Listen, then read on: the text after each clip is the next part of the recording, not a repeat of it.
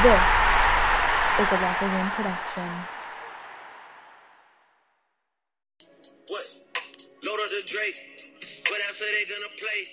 It's however niggas won't take it. Ayy, I'm having my way. Said out here having his way. Quay out here having his way. And like the third me go out. Take it. What? Hey. Look. Now that I'm thinking it through, I just ain't fell in love cause I'm way too awake. And she try fucking a rapper to break on my heart, but my heart doesn't break. Soon as I link with these niggas, they feelings are written all over their face. What? Okay, great. I'm in the back room of Wally's. I spent 30,000 on somebody's grapes. We done did so many pull-ups on niggas, no wonder we getting in shape. Too busy backing my words up with actions to ever go front of your face. What? Hey, shit done changed. Billionaires talk to me different when they see my pay stuff from Lucy and Grange. Told myself that I would get through this first. And it is episode 22 of Keepin It 200. We are officially back again. First episode since, I believe, Thursday night, Yep, Thursday night. And finally back again. Sorry about all the technical difficulties. Literally, I opened up this show and I'm literally just dropping everything. But hey, got Blackheart in here. Black, welcome to episode 22 of Keepin It 200. We're only 178 more away from the title's name. So how you feeling today, man? What up with you, man? What's going on? How you doing today? Oh, not much, man. I'm dropping stuff like literally. I've been literally just dropping stuff, moving stuff, and everything like that. And I'm surprised that I was able to get everything done and get all these notes and stuff because literally that's what I was doing, getting all my notes and stuff ready. I had to walk the dog, literally, and get everything done. And then I was like, okay, now I think I'm officially ready for this show today. And I actually am now. And, I know that we got a lot of stuff to get into before we get into 3 wrestling shows, Impact, SmackDown, AEW, and get into the NBA games. First thing, though, that definitely wanted to start. WWE's hoping for the Rock appearance at the Brooklyn, New York hosted Survivor Series. Blackheart, I know that you've seen this story. This was first reported by Matt Mann's Andrew Zaire, as he reported that WWE's Big 4 shows would be headlined in Brooklyn, New York, and that, they were hoping that Dwayne The Rock Johnson would be involved in this. What's your thoughts on this, and do you think this is going to happen, or do you think that this is a big deal that isn't no deal yet? It sounds like a big deal on paper, but it's all about the availability of what the way The Rock Johnson is going to be available for the next few months. That's going to kick into play. So it's going to be a big deal. Let's just wait this thing out. I think people just got a little bit too excited. They're trying to build up to get the fans back. How WWE is really trying to play this whole thing out, trying to get the Impact fans back the way it's supposed to be. And apparently, they're just trying to get whatever star power that they can. First with John Cena and now The Rock. Later on down the line, you might never know. Undertaker or Stone Cold can get that phone call back real quick. Hey, you want to come do a WrestleMania real quick? And you wouldn't be surprised if that happens next. So, this is going to be just part of the star power rebuild to the audience again. So let's just wait and see about that. Yeah, I have to say that same thing too. It sounds like a good story on paper.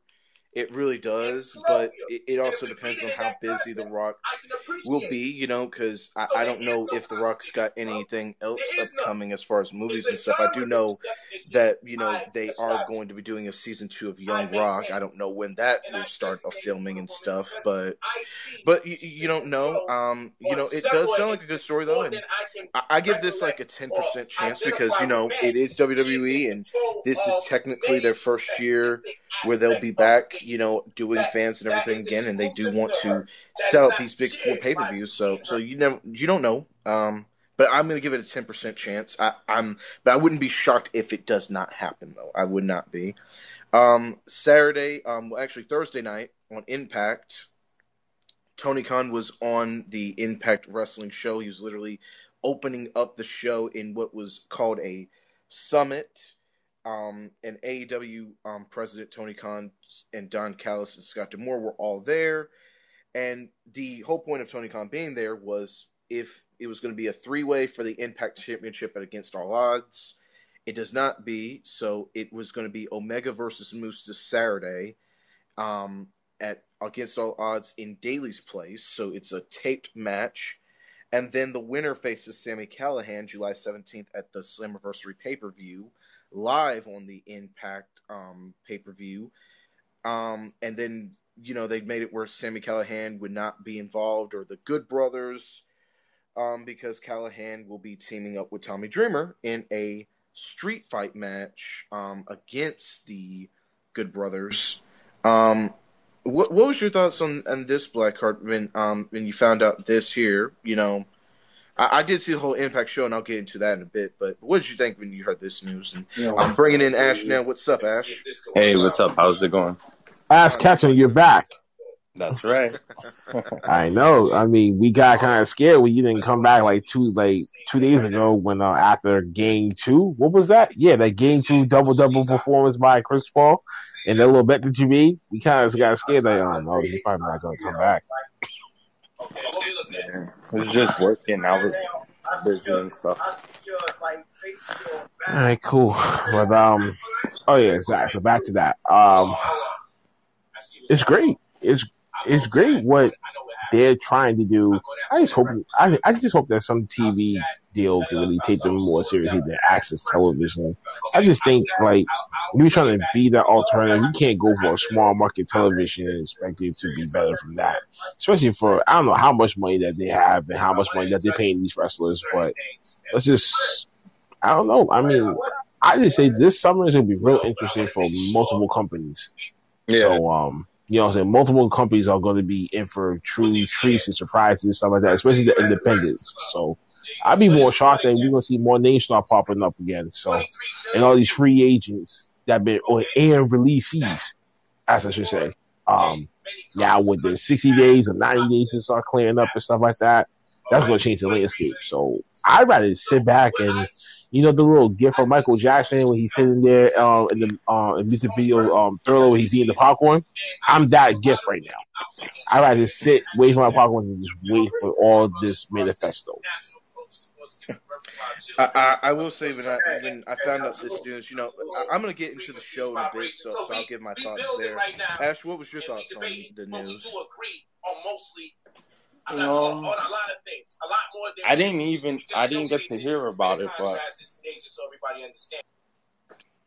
but I think it should be interesting. How about this here though? PWG announced its first show since 2019 will return August 1st, I believe. Yep, August 1. It'll be the first PWG show ran since 2019. Bandito is the current PWG World Champion and was scheduled to defend his title against Jonathan Gresham at the PWG event Kobe, paying homage to Kobe Bryant in California. The Rascals, Desmond Xavier and Zachary Wentz, did hold the PWG Tag Team Championships. However, they are signed to WWE, so they are not going to be able to do that because they are MSK in NXT and holding the NXT Tag Team Championships. Blackheart, I know that you'll probably have more to say about this than Ash, and Ash, you can if you want to, if you do watch PWG or have heard.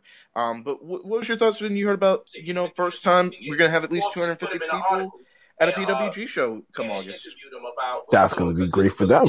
About time, and hopefully this can manifest into bigger shows, and then we can start seeing them, as I said earlier, let the summer manifest itself as things slowly start to progress for each and every company. So I take that from what I previously said, piggyback it here. And New Japan, as far as the new champion go, and my God, Will Ospreay, why he had to injure your fucking neck? I was waiting for that. Somehow I got let down, but keep my fingers crossed that they're going to give Will Ospreay a secondary chance when he does heal up and come back. Hopefully by that time period, we can be some more talent. Maybe God is good to us. Maybe Kenny Omega can cross that bridge again and go back to New Japan. And then we can finally see some dream matches happen. And on American soil that can help the TV deal. So, good things to happen for New Japan right now. Good stuff. Ash, what's your thoughts on this? I think it's gonna help out Japan a lot. How about this year, though? AEW put tickets and dates on sale for all these shows. Wednesday, July 7th, the James L. Knight Center in Miami, Florida will have the AEW Road Rager, which was once Bash at the Beach, but they're not calling it Bash at the Beach because they're afraid WWE might copyright sue them. We've got Fyter Fest, night 1. That'll be July 14th. That's at Caesar Park, Texas, at Greater Austin. Night 2 is the next week after that, July 21st. That's Garland, Texas, at the DWF Metroplex. And Wednesday, July 28th, is Fight for the Fallen. That's at the Bojangles Coliseum in Charlotte, North Carolina, which I've actually been to because, of course, I live in North Carolina and such. And I feel like that's going to be one of their big shows because if you ever hear Cody Rhodes and these guys talk about it, Cody Rhodes and Tony Khan are big wrestling historian men, and Cody Rhodes, very much like his father Dusty when it comes to older cities and stuff like this here, because of course North Carolina used to be a big selling point for pro wrestling, but that hasn't been the case since after 1985, after Jim Crockett and World Championship Wrestling, have really not been able to really sell anything. So, Cody, of course, though, definitely believes that there's still a pro wrestling market in North Carolina, and the Fight for the Fallen show is definitely going to be one of their bigger shows that they definitely push very heavily about having the big matches on this card. But out of these 4 shows, which one do you, Blackheart, start with you again? Which shows are you looking for out of these 4, or do you think all these 4 are just going to be just regular AEW shows with just different theme settings?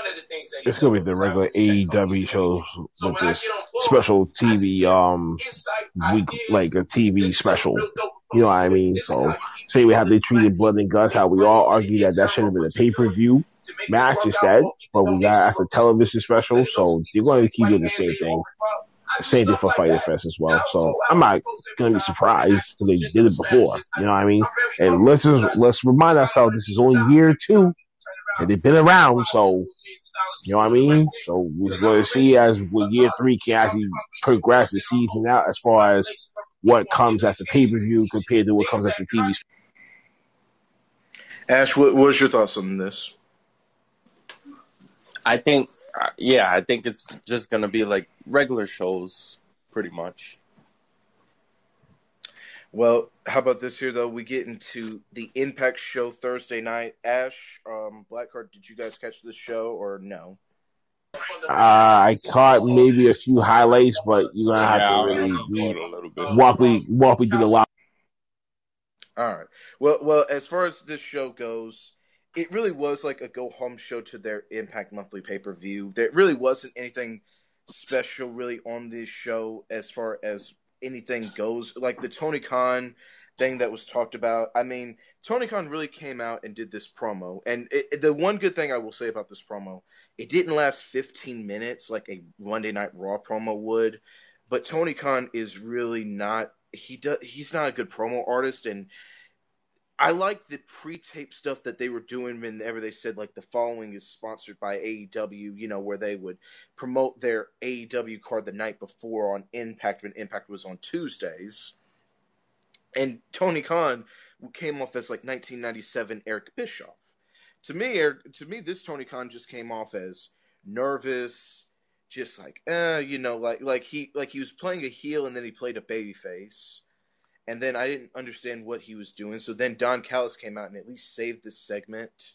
And Don Callis and Scott D'Amore were talking and making points like saying, like, why is Sami Callihan even being treated for this contendership? He's a madman. And then, of course, Callis is telling D'Amore, like, what about all those times we've had to pay off people with a briefcase or had to, call the cops or something, and then Callis mentioning how his first night in the company, Sammy Callahan took a baseball bat to Eddie Edwards' eye. And then, of course, Tony Khan made that ruling. And, so it was just a segment. It really was. And, of course, Don Callis had to be pissed because he doesn't want Kenny Omega to face Callahan and stuff. I will say, though, the opening package to Impact, though, showed the Josh Alexander TJP highlights of the 60-minute Iron Man that they had on the Behind the Impact. And Josh Alexander, I feel like they're going to make it Josh Alexander and Kenny Omega after Slammiversary, because Alexander was telling Scott D'Amore, till a real champion is holding the Impact World Championship, I'm going to be the king around here. So I was like, oh, they're kind of teasing Josh Alexander, Kenny Omega down the road. But for an opening segment, it really looked like Tony Khan just needed to be more of a better. He needs to find out if he's going to be a heel or a babyface, and he needs to technically be doing a lot more better than this, because it was just like. But the thing is, it just didn't last long. And then, of course, Sami Callihan was pissed off at Scott D'Amore because he didn't really want a street fight match at Against All Odds. And then he said, who the hell would even want to team up with me? And then Tommy Dreamer comes up and just says that the enemy of my enemy is my friend. And Callahan told Tommy Dreamer that if you cost us this match Saturday, I'm just going to kick your ass. So, and then Tommy Dreamer told Scott D'Amore that Don Callis was his enemy. So it was really like, I don't like cheap builds to a match, and the match with the Good Brothers and stuff is just a really cheap build and everything. So that was for the opening segment. We had Rosemary defeat Havoc. If Havoc won the match, Havoc would have been involved in the three-way for the Deonna Purrazzo's Impact Championship, but Rosemary won, so it's going to stay a one-on-one match. And after the match, Deonna, Kimberly, Susan all jumped Havoc and Rosemary after the match. Deonna Purrazzo put Rosemary in the Velas de Mano. And then Susan got on the microphone and said that Kimberly versus Tasha Steelz was going to happen. Another match. This match was actually really more sloppy because it just didn't go as long anyway. But it was a very long 6-minute match. And then, of course, after the match ends, and then after the match, when Tasha Steelz wins, you have Deonna, Susan, and Kimberly all attack the tag champs, Tasha Steelz and Kiera Hogan.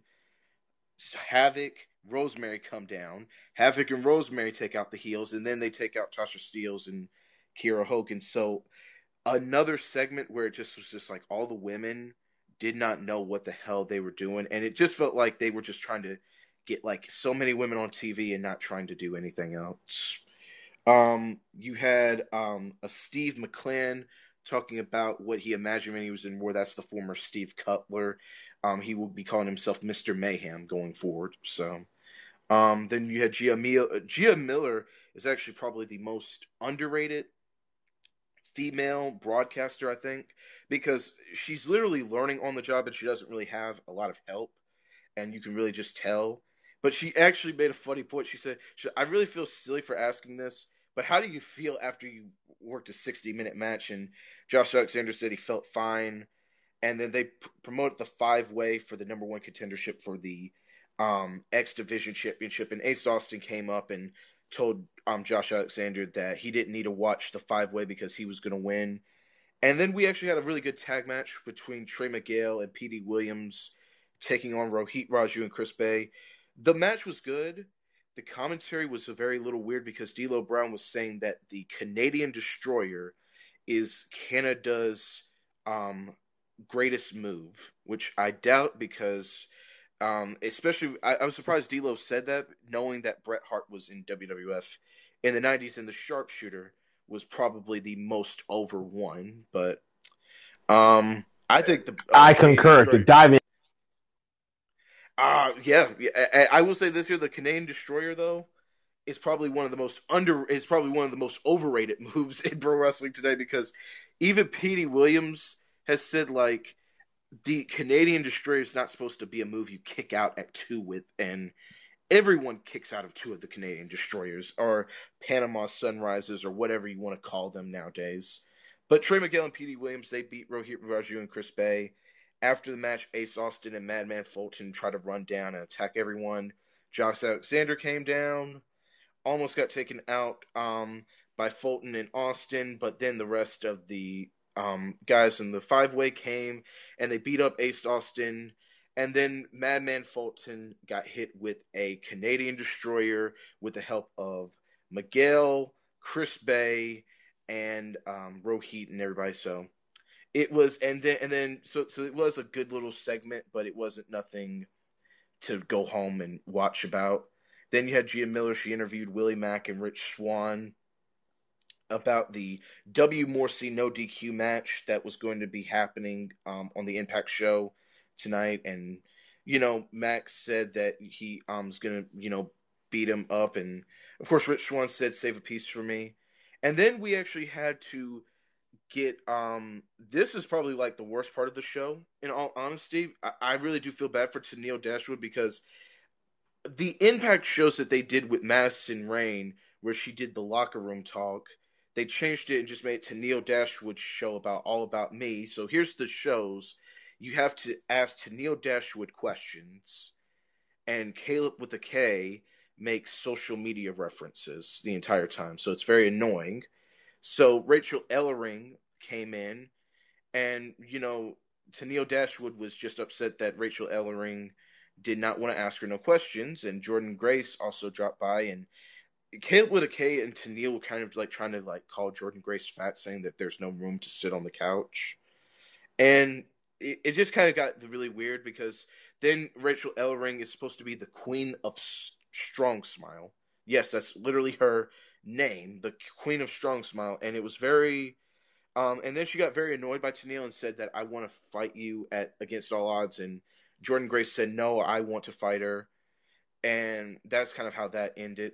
Then we had the Violent by Design promo. Eric Young said that against all odds, Diener and Rhino will retain their tag team championships. And then we had Joe Doring, Eddie Edwards, that ended in a DQ. It really wasn't a good match neither. This was probably the worst match on the card, because it was a quick 5 minutes, but it kind of felt too long. And then you had Kojima come out, and literally he's giving like knife edge chops to Joe Doring, and it looks so bad because Kojima's like old, and and Joe Doring's not selling these, and it was just bad if you were trying to promote this match. Then we had a video package for Moose, and this is probably the best thing I liked about this show. Moose talked about the Impact Championship as something that has always eluded him. He talked about that he did not keep his eye on the ball when he took on Rich Swann at Sacrifice. He said Rich Swann was the better man. He said at Rebellion, he said had he been in that match, he said Kenny Omega would not be the Impact and AEW champion right now. And then you had, and then D'Lo Brown, Josh Matthews ran down the entire card for the Against All Odds show, which is just a card, really. And then you had W. Morrissey defeat Willie Mack in a no DQ match. This match was like really bad, because one thing about Impact, they do too many weapons matches, and this whole match is literally on the Impact YouTube channel. They didn't edit anything off this, and W. Morrissey doesn't sell any chair shots for Willie Mack. Willie Mack is like taking all this heat. After the match is over, W. Morrissey won. So Rich Swann tries to go and attack W. Morrissey, and W. Morrissey gets an upper hand, and then Rich Swann hits W. Morrissey with a chair, and W. Morrissey doesn't even sell it. So it really was just a show, and it wasn't nothing of a great show to write home about. So yeah. SmackDown AEW, did you guys check that out though? Yeah, I checked out both of those joints last night. Last night was jam packed for me, watching those 2 wrestling shows and in the 2 playoff games. Yeah, I was watching the games too. I was everywhere. I was everywhere last night. Well, which show do you guys want to start off with, SmackDown or AEW? Start off with SmackDown, since I was from the 8 to 10 block. All right. Well, SmackDown. I did catch this show 12 o'clock today.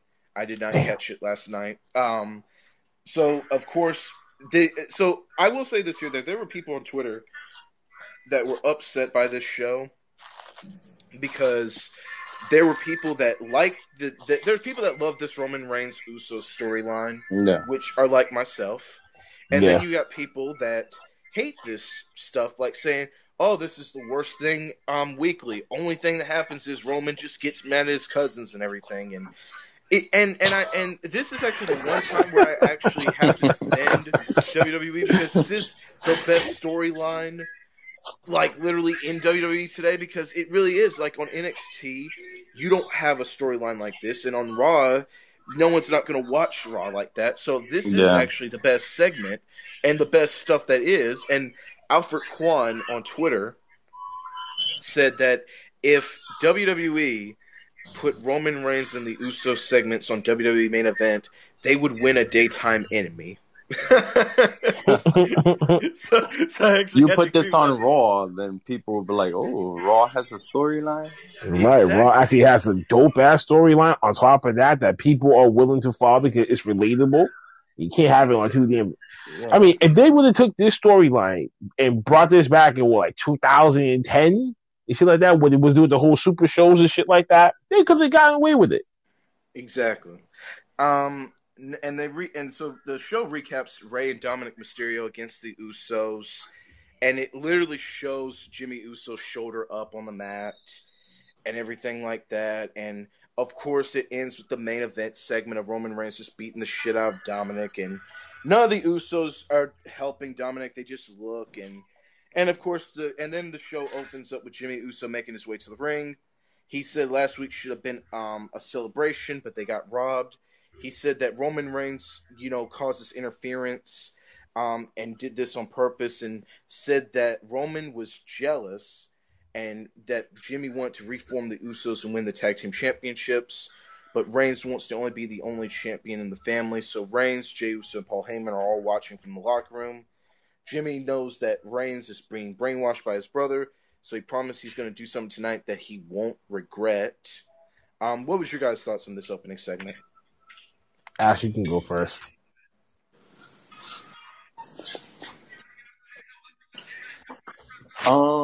I thought it was good. A second. Okay. Yeah, I mean, of course, you gotta expect Jimmy Yeah. to try to pull out all the stops, try to save his brother from being brainwashed and stuff like that, right? And good way to start. Well, of course, what's WWE formula? Start off a promo for the first 15 minutes, and then For you the go first, in, you yep. go right into a match. So we got that last night. But this was different, though, because this is something that we all waited from since last week to get answers from. So we needed some type of follow up date. So we waited patiently for that. So we can let that be a legitimate excuse. Um, Now with Roman, what the hell did they talking about this like your worst storyline? I'm like, what the hell do you know about this particular storyline unless you don't go through it yourself? And I bet you a lot of people, especially people of that upbringing in nature and stuff like that, who either has an older brother, a cousin, whatever, like I have, I easily relatable to this, so I should know. So it entertains me. Maybe he doesn't have a family at home, or maybe several people that just don't see it from the way that we see it. But that's their opinion. They're open to it, whatever. But in this case, you guys are tripping. This is one of the best storylines that he in his career has had. And these two, his cousins, are being extensions of that. So you get another story arc existing to the one that we already got right now.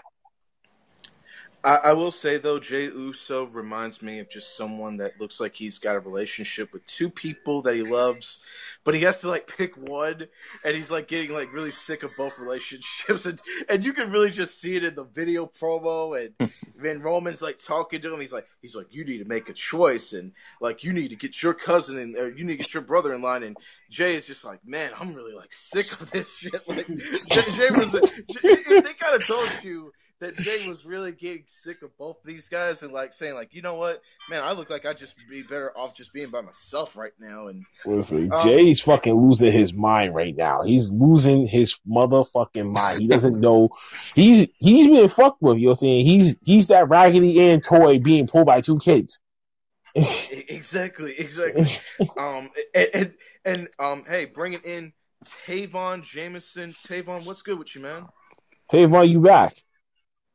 Yes, I am. I'm doing good. So just chilling. Just your average Saturday, you know. Well, Tavon, we're actually reviewing Friday Night Smackdown last night. Did you check out the show? Yes, I did. All right. Oh yeah, he should be ready for this. Oh wow! So we actually have a 4-man commentary for SmackDown tonight. Wow. You know. Fun fact. There's actually a woman on Twitter.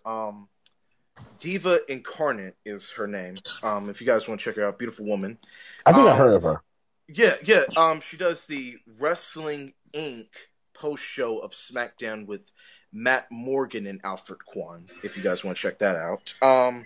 And I know that she actually like made me laugh because literally the only thing she loves about SmackDown is Roman Reigns. She won't watch nothing else. Like or she shits on everything else on the damn show. So literally the first thing I saw at like 8:10 p.m. Then they went to the first commercial. I looked on Twitter and she said, "I'd do anything for Roman Reigns." And I opened up this video. It's like a 30-second video. She's like, "Yeah, fuck the Usos. Yeah, like I'll go whoop the Usos ass for you." What the hell? I said, this was really something. I said, wow, she really just. Oh said, fuck yeah, the Usos. I know her. It's NYC Demon Diva. I subscribe to her. Exactly. So I was like, damn, she just told the Usos just to F off. I was like, huh. I said, okay. Like, so then, of course, This should bring her ass into the fucking bloodline stable. I'll help you, tribal chief. I'm like, know, oh yeah, right? they got a first secretary. I know.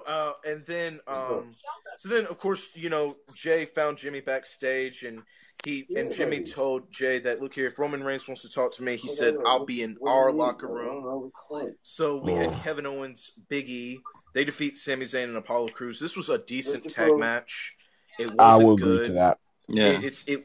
And what happened? But I will say though, they did something different. The commercial break they ended with Apollo throwing Big E out the ring, and then when they got back, Sami Zayn actually had a chin lock on Big E. So they actually did not do the WWE way of the babyface does a big spot and they go to commercial. They actually did it where the heel had dominance before the commercial and after the commercial. So I did like that part. That was actually pretty cute. The rest of it is just your normal tag match. Kevin Owens wins with the stunner on Sami Zayn. I hate this shit. Like, And my then- God. And then we had Apollo afterwards get back in the ring and say, look here, you guys didn't beat me, you beat an idiot. He says, so next week you could challenge me and Commander Aziz. And Big E and Kevin Owens were kind of like a little shocked at first, and then they were like, okay, yeah, we'll whoop your ass next week. And then Sami Zayn got back in the ring and said that you cost me this match because you're jealous of me. You don't want me near your Intercontinental Championship. And Commander Aziz just gave him a Nigerian nail, and that kind of just ended the segment. What was your guys' thoughts on this tag match? Go ahead first. I mean, I was dead last because I got a lot of shit to say about this. Yeah, I know it. Just me. I thought it was decent. Yeah,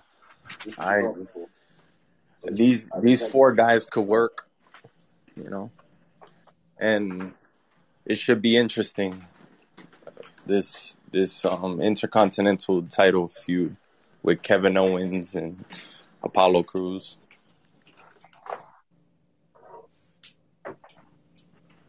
Anybody else? I thought it was good. Yeah, Apollo Crews, he's really coming to his own as Intercontinental Champion, and Commander Aziz, he's doing well, being part of Apollo. So it'll be interesting to see him next week debut on SmackDown in a tag team match against Kevin Owens and Big E. which is terminology for another Omos, few minutes in the ring to try to show off the Raw gritty Big Show power. Is what we're gonna get next week. But yeah, what a great way to open up SmackDown. For all four. Can't really say too much about the match. I just felt like it was just there just to be there. After Big E wasn't really around for nearly 2 weeks, so people kind of question that. So still don't get no reason for what he's been away from, but okay, fuck it, screw it. We'll just move on from there. Pretend the Alistair Black thing didn't even exist, and that's it. And move on from that. So we got what we got, and now it's going to be some type of fatal 4-way for the Intercontinental Championship at Hell in a Cell. Is what it's looking like, because Sammy's not going to be away from this. That's what I think about that. I have to agree. It looks like they might be doing another fatal 4-way. If not, I would be shocked. But it kind of just seems because the Hell in a Cell card doesn't have any matches on there really, so they definitely need to put some matches on there. So our progressive match flow of the night, which is sponsors Friday Night Smackdown on Fox, recap the American Alpha and Street Profits.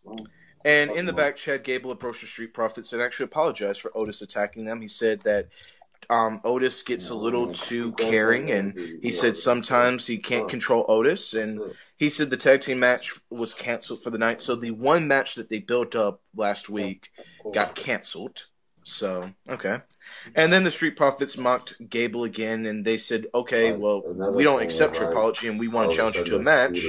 So Chad Gable said, okay, which one do you want to face me in a singles match? And Montez Ford said he would, and Gable said, I'll leave Otis in the back if you leave Dawkins in the back, and they both agreed. And Gable noted that Otis was still mad.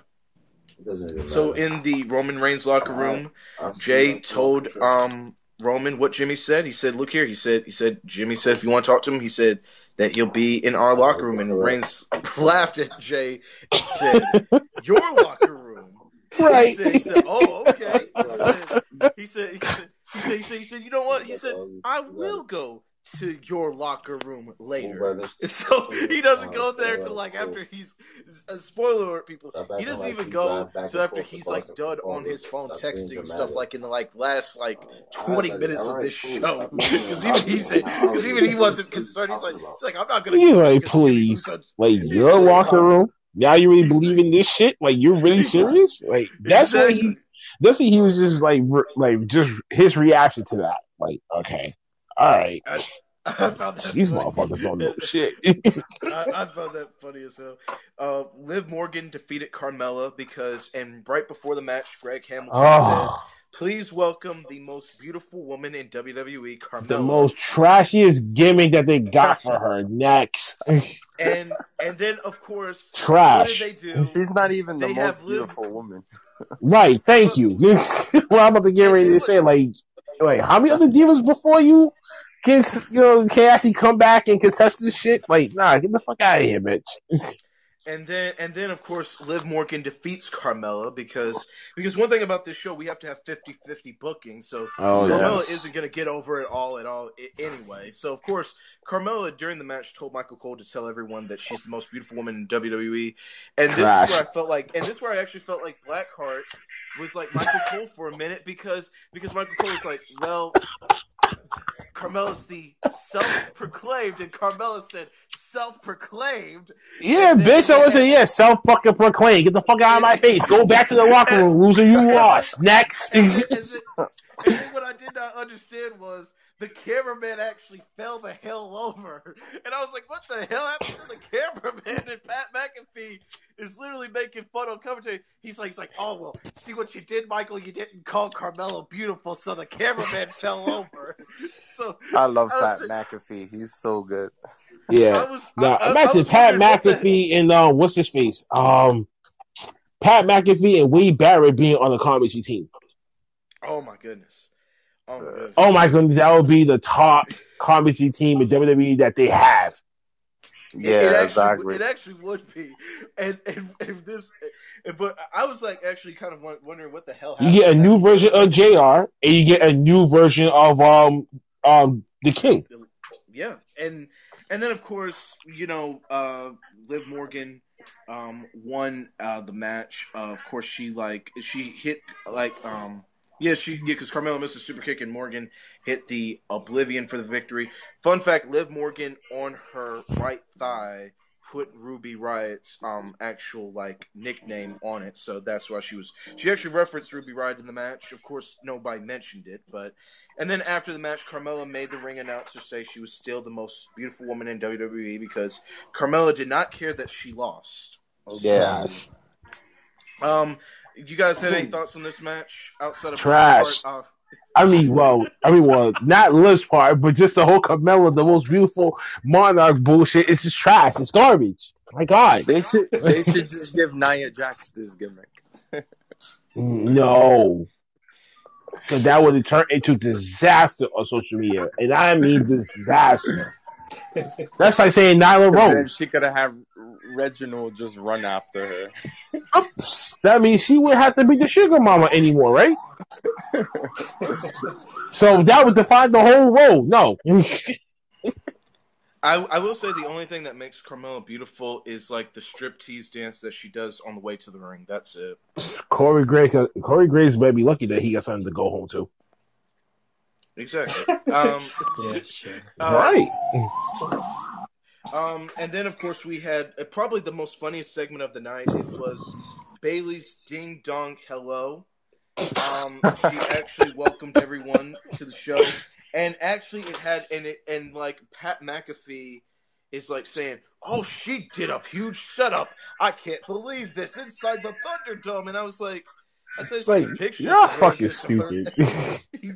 and actually, she welcomed Seth Rollins, and Seth Rollins actually rung the doorbell and everything.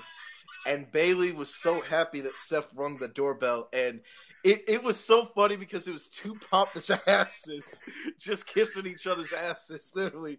And Bayley said, "Seth, thank you for using the door." Seth's like, "Well, that's what it's for, you silly woman. Of course you're supposed to ring the doorbell."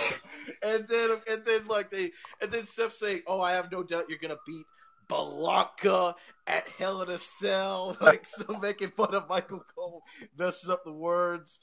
Bayley asked Rollins, "If you need anything to drink, just ask Michael Cole because he's not doing anything." And Pat McAfee starts laughing loud as hell. Worthless piece of shit.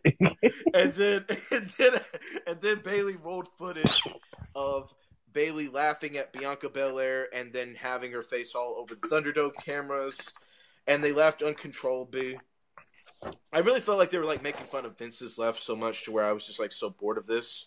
And then of course Bayley played footage of Rollins attacking Cesaro 3 weeks ago, and they got serious for a minute, and then they busted out laughing again, and then the doorbell rang, and then Seth said, "Bayley, did you order something to eat?" She's like, "No." And then Bayley said, "Oh, you got me a gift." And Seth said, No, you got me a gift." He said, "You know what? I'm the gentleman. I'll go to the door." He said, "This is what gentlemen do." It's like He opens the damn door. Be the complete dick. Exactly. And then they have to take 5 seconds too long to go to the camera of Cesaro being at the door. So then Seth's shocked, and then Cesaro gives him a quick jab. And then Cesaro whoops Seth's ass so much that Seth's pants actually exploded. The pants that he had Ricky ripped. Steamboat, Ric Flair. And then Seth runs away, and as Seth is running away, he got literally hit with a fucking plant that Cesaro launched 10 feet away from. I was laughing so hard. Bayley was upset. She's like, "You had to ruin my show?" And then Bianca Belair comes out and laughs at Bayley, and Bayley looks like she's about to cry because she's getting laughed at. And I was like, it started off as funny as hell, and then it got stupid. And I was like, what the hell kind of shit is this? And, fun fact, Bayley called Seth Rollins the Drip God. What was your guys' thoughts on this segment? I was laughing my ass off in this one. Yeah, It was funny. Seth's face after he and Bayley saw Bayley's clip, his face, it looked like he was cringing. It was funny. This is like two jokers sitting inside a psychiatrist's office. It was too funny. That's what it felt like. But Then when Seth Cesaro came out, sold the fuck out of all of Cesaro's moves and shit like that. I got taught and chucked over everything, thrown through the damn door, the whole 9 yards. He sold the fuck out of everybody. I will say though, this segment just made me laugh so much, and I will say though, I know a lot of people on social media, they were comparing Seth Rollins' clothing to Kenny Omega's on AEW last night. Then the whole point is it's Seth Rollins versus the Young Bucks in like who wears the worst clothing weekly, because literally that's the whole entire point. Like of the whole entire thing, like Seth is literally trying to wear these like fancy suits that don't even make any sense, and they come out looking weird as hell. Hey, I consider him being as Harvey Dent in Two-Face. That's why I respect the suits. I'm like, wait, you're pulling a Harvey Dent out your ass. I gotta fucking respect it right now. Only Harvey Dent, Two-Face is the only motherfucker that was able to pull out that type of shit. I will say though, to me, what I liked about this here about Seth Rollins, this is better than the Messiah gimmick, because to me, you're making him into like this madman lunatic, and like and it actually is working. Like people actually like shit on Seth Rollins gimmicks way too quickly. To me, I think that like his Monday Night Messiah gimmick worked because he had the Authors of Pain and Buddy Murphy. And then he didn't have Authors of Pain, he still had Theory and Murphy for a little bit. But when he didn't have nobody, that's when the gimmick started to really die. This lunatic gimmick that he's got now, it works because now you can see this man is literally like a legit madman who really just thinks that, he's just that upset because he got embarrassed. And it is a very simple storyline between him and Cesaro. I'm just surprised that these two ain't having a Hell in a Cell match. That's what I was actually more shocked about, because I know they're going to face each other at Hell in a Cell. I'm just surprised it's not inside of a Hell in a Cell. It could have been rules. I don't know. How about this here, though? We had another footage again of Roman Reigns just beating the shit out of Rey and Dominic Mysterio. So Megan Morant, who's no relation. Fucking child abuse, bro. We had Megan Morant say this here. She said this here in the most robotic voice ever. This sounded like Dasha Fuentes came back into this woman's body and just immediately had to be the robotic woman. This is what Megan Morant said. She's like, even after a week, it is still disturbing to watch. But yeah, that's child abuse. Bringing on the father, Rey Mysterio, and then Rey. Dog, clearly that was child abuse on television, and they got away with it. Roman Reigns should be arrested. He should be charged.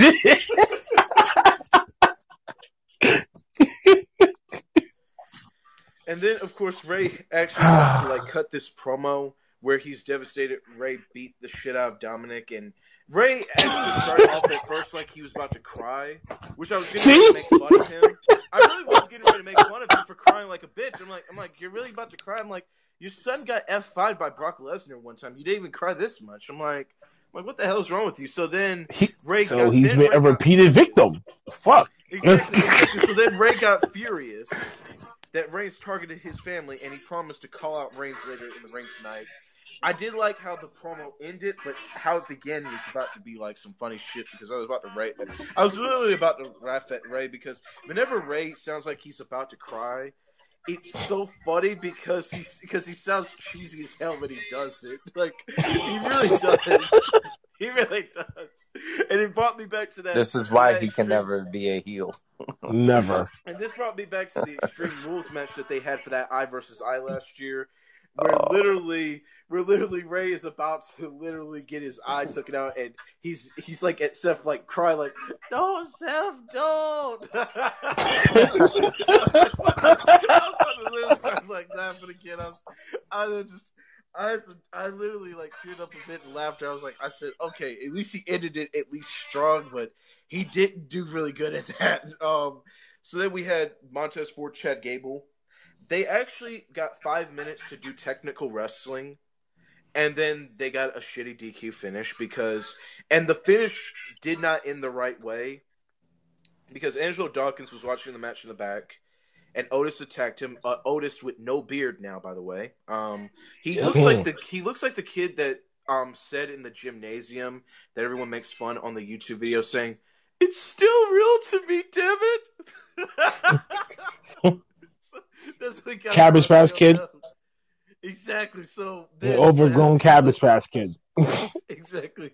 So then of course the finish saw Montez Ford hit his frog splash, and Chad Gable was not supposed to kick out of it, but because Otis did not get down there in time, Gable kicked out at the last second, and Otis came in the ring, and Otis attacked Ford, and then Michael Cole had to explain on commentary, well, Otis was on his way down to the ring, so that's why Chad Gable kicked out of the finish. I was like, what? I was like, what the hell did that? I said, that doesn't even make any sense what he said. I was like, so then, of course, Otis attacked Ford, and the storyline is now Montez Ford has a broken rib and I guess a collapsed lung or something. That's what it was like reported as an injury storyline. So it didn't really mean nothing to me. It's just a feud. It really is. Dawkins tried to make a save, but Otis beat his ass too for a second time.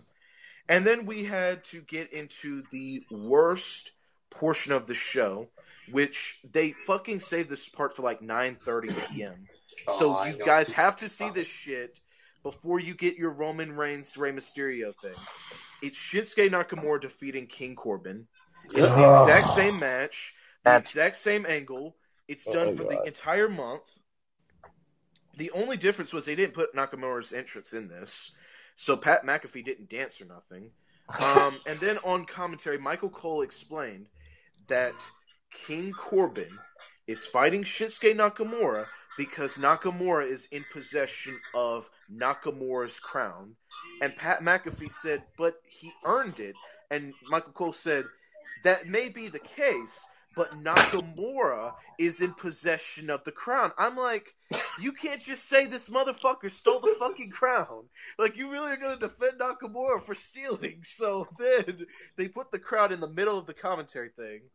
Shinsuke wins with a roll-up, but Corbin doesn't even care because Corbin attacks him after the match. And then Corbin and Rick Boogs have to look at each other for a whole minute. And then they run to the crown and Corbin whoops his ass. And then Corbin says, my crown. Shinsuke takes it. Rick Boogs throws him over the announce table. And Rick Boogs is on the outside doing a dance, and Pat McAfee is about to do one with him. And then Rick Boogs runs back into the ring, and Pat McAfee's like, oh, I thought that we were actually going to do something. Like, so Rick Boogs doesn't even want nothing to do with Pat McAfee. So then after the match, Corbin asked Adam Pearce and Sonya Deville, are you literally just going to let this man just keep stealing my crown? And this is what Adam Pearce literally says. Well, it is his crown. And then Sonya Deville says, and this is what Sonya Deville doesn't even give a shit neither about this damn crown, because this is what Sonya Deville said. She's like, well, you have to admit, he does look really good in that crown. And then Corbin even has to like basically beg for a fucking match to get his own crown back. And Adam Pearce said, how about this here next week on SmackDown? It'll be the battle for the crown. He said, you guys are at 2 wins apiece. He said next week the winner becomes the king. And I was just like, really? That's all. I'm like, This sounds like a raw segment. about this segment. Because here's what I hate about this segment the most. It's like whoever wins the fucking match doesn't even give a shit they won the match. They just want the damn crown. And Shinsuke literally comes off as a really bad thief. And Corbin looks like he can't whoop no one's ass. Like, I don't understand that. Crown, that's it. Fucking stupid. It really is. So that's like, that disqualifies the whole King of the Ring shit and everything the fuck else. Yeah. I will say this here, though. This is like probably like the worst. This actually might be a candidate for the worst feud in WWE this year. This actually really might be. Yeah. Well, Because year. Or anything on Raw. Anything on it, Raw too. Seth Rollins versus the Fiend. yeah, but you know though, I have a feeling Elias and Jackson Riker are probably going to win feud of the year though. Before this one, it's fighting over a crown compared to two stables going at each other's throats. Yeah, I'm moving for Shinsuke's then. I don't know. I got more people. I think more people actually hate Elias and Jackson Riker more because one, they're trying to tell you that Jackson Riker's a babyface. But this though, this was stupid as hell. I hated all of this shit. And what's even worse is people have the nerve to say Adam Pearce actually is a good character on TV. I'm like, he didn't give a shit that Corbin lost his crown. Yeah. And he's making fun of him. How's he a great authority figure? And what doesn't make sense is, wasn't Adam Pearce and Sonya Deville just fighting 2 weeks ago? Now they're actually like laughing about this man not even being able to get his crown back from two guys. Weak. I'm like, there's so much stuff wrong in the storyline, and it doesn't even make sense. These storylines are only meant for the short-term memory people. Yeah. I will say this here though, at least this crown feud is technically better than the R-Truth Wade Barrett one that I saw in 2015. Because in 2015, I literally remember R-Truth literally had Wade Barrett's crown, and he had to have a long beach towel that he put electrical tape around. He had to have a toilet plunger as a scepter, and literally he had a paper sash that said King. So at least we haven't gotten to that point yet, but we might as well just be at that point because I was just shocked as hell. It's like really like common sense should tell you that Shinsuke's a thief, but they try to tell you on TV that he's not. So, and then of course to end out this show we had Roman Reigns get off his phone and say, "Okay, let's go to your locker room." and then Jimmy Uso is like all like fired up and shit, touching his hat and everything, like he about to try out for the new Kurt Cobain's album or some shit. And then of course Reigns comes in and Reigns tells Paul Heyman to leave. He said it'll be a few minutes. And Jimmy said, he said, you know what, Roman, you've been doing this shit ever since we were kids. He said, and then he cut a passionate speech. He said, you know, you're going to be a Hall of Famer one day. He said, there ain't no doubt about it. But you ain't going to be going in the Hall of Fame as the tribal chief. You're going to be going in there as a spoiled bitch. Savage at its finest. And then Jey Uso said, you know what? I'm done with you, and I'm done with you. I'm out. And then Roman cuts his passionate speech. He said, you know what? He said, that's your brother. He said, but you don't even act like your brother. He said, yeah, y'all twins, but who was out first, huh? Who was born first? And then that's when Roman got quiet and put his hat down a little bit. He was like, damn. And then Roman said, he said, I shouldn't have to tell your brother he has to be the right hand man and be by my side. He said, you should want to be right by my side with him. And then of course he told Jimmy Uso to make things right with his brother and stuff. And Reigns put the belt on his shoulder. So at least we got the Roman Uso stuff. This was actually really good stuff. It really was the best stuff on the show because literally you started off with, you had like stuff at the beginning where everyone was pissed at each other. Then you had comedy with like the locker room shit, and then of course you even then get to the point where like they all agree, like at least Roman and Jimmy finally see like eye to eye, saying that look here. We don't need to be broken up. We need to be a bloodline together. And that's where it gets to. And if people don't like that, then they don't obviously understand a really good, simple storyline that they're trying to give you. Because we all know the Usos and Roman are all going to be working together, and they're going to, keep Roman, the champion and everything, because that's where this is going. So because he's the fucking top draw of that brand anyway, and more importantly, in the company as of right, the company as of right now. So there's no two ways about it where they're gonna go with him. Exactly. Tavon, Ash, got anything to add to the Roman Uso storyline? I loved it. It was very good segment. I mean, the passion. I mean, all three men. He said the passion. I was like, oh Yeah, wait, no, he really got invested into that. no, just like he said Yeah. passion. Oh, Right, the passion. Oh, that's what I'm saying. Oh shit. But yeah, all three men, Jimmy, Jay, and Roman. I mean, they're just killing it. I mean, the drama between those three men. I mean, it just continues and adds all up. I agree. I loved every bit of it. Ash, what about you? Yeah, anything that Roman touches is gold. So at this point, so I enjoyed every second of it. Exactly. Man, listen. And then Wait, hold on a second. This is like the best thing that they actually done for SmackDown. That SmackDown's looking more like Raw back in the day right about now. So people are more in tune to Fridays than Mondays. Yeah. So that says a lot about him. That says a lot about the brand itself and what they're doing over there. So distinctly different from what they do on Monday Night Raw. And you know what I love about this? It reminds me of Stone Cold Vince McMahon 2001, where literally the entire show may be shit, but the segments between Stone Cold and Vince save those That Raw carried the shows. shows. Yeah. Especially during that Sorry Invasion angle. At least that stuff saves so much of everything. And with Roman and the Usos, at least it saves so much of this show. It really does. I mean, without Roman and the Usos, this show really doesn't have anything except the Bayley Seth Rollins thing. And outside of that, I don't know anything else that would be, because Kevin Owens is not pushed at all. Big E is so wandered in the mid card. Apollo is not treated as a champion. It's more Aziz that they're trying to push. And then of course you got to get a King Crown feud, which no one doesn't want to see. So so it's definitely that. And this whole beautiful woman in the world crap. I agree. And then we had Garbage heat. And then we had Rey Mysterio call out Roman Reigns. So before the commercial, Rey came out. And then Rey waits for Rey Mysterio. Really big brother. Exactly. And then Rey waits for Roman. And Roman has a whole 5-minute entrance.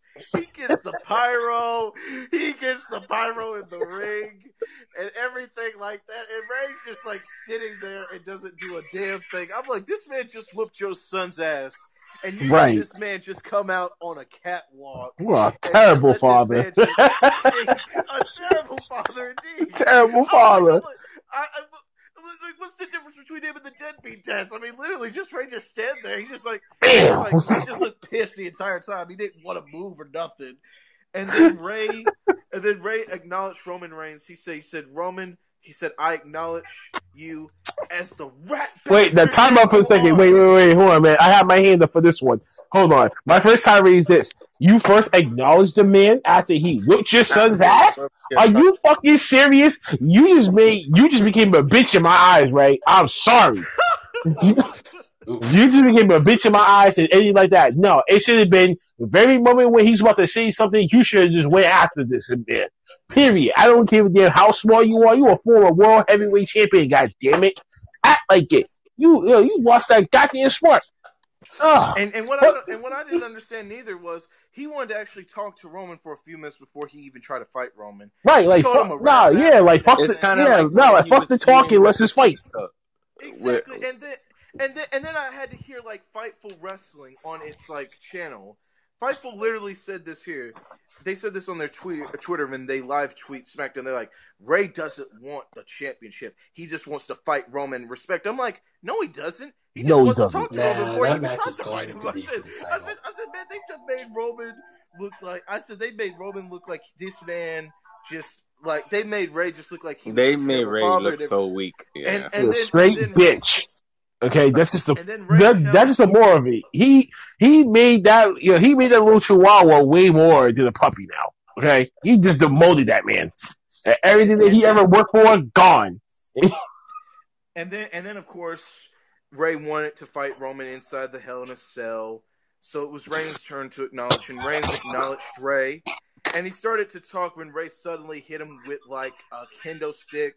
Reigns fought back and set up for a power bomb. And then Ray hit him with a kendo stick again. And Reigns hit a Superman punch and a spear. And then suddenly we're about to go off air. And then Dominic Mysterio returns and tries to beat down Ray. And in what was the best thing on social media the entire night, and the best thing on the show, Roman power bombs the shit out of Dominic right out the ring. Yep. And the camera, they They make it threw look like him he got out. his ass flown.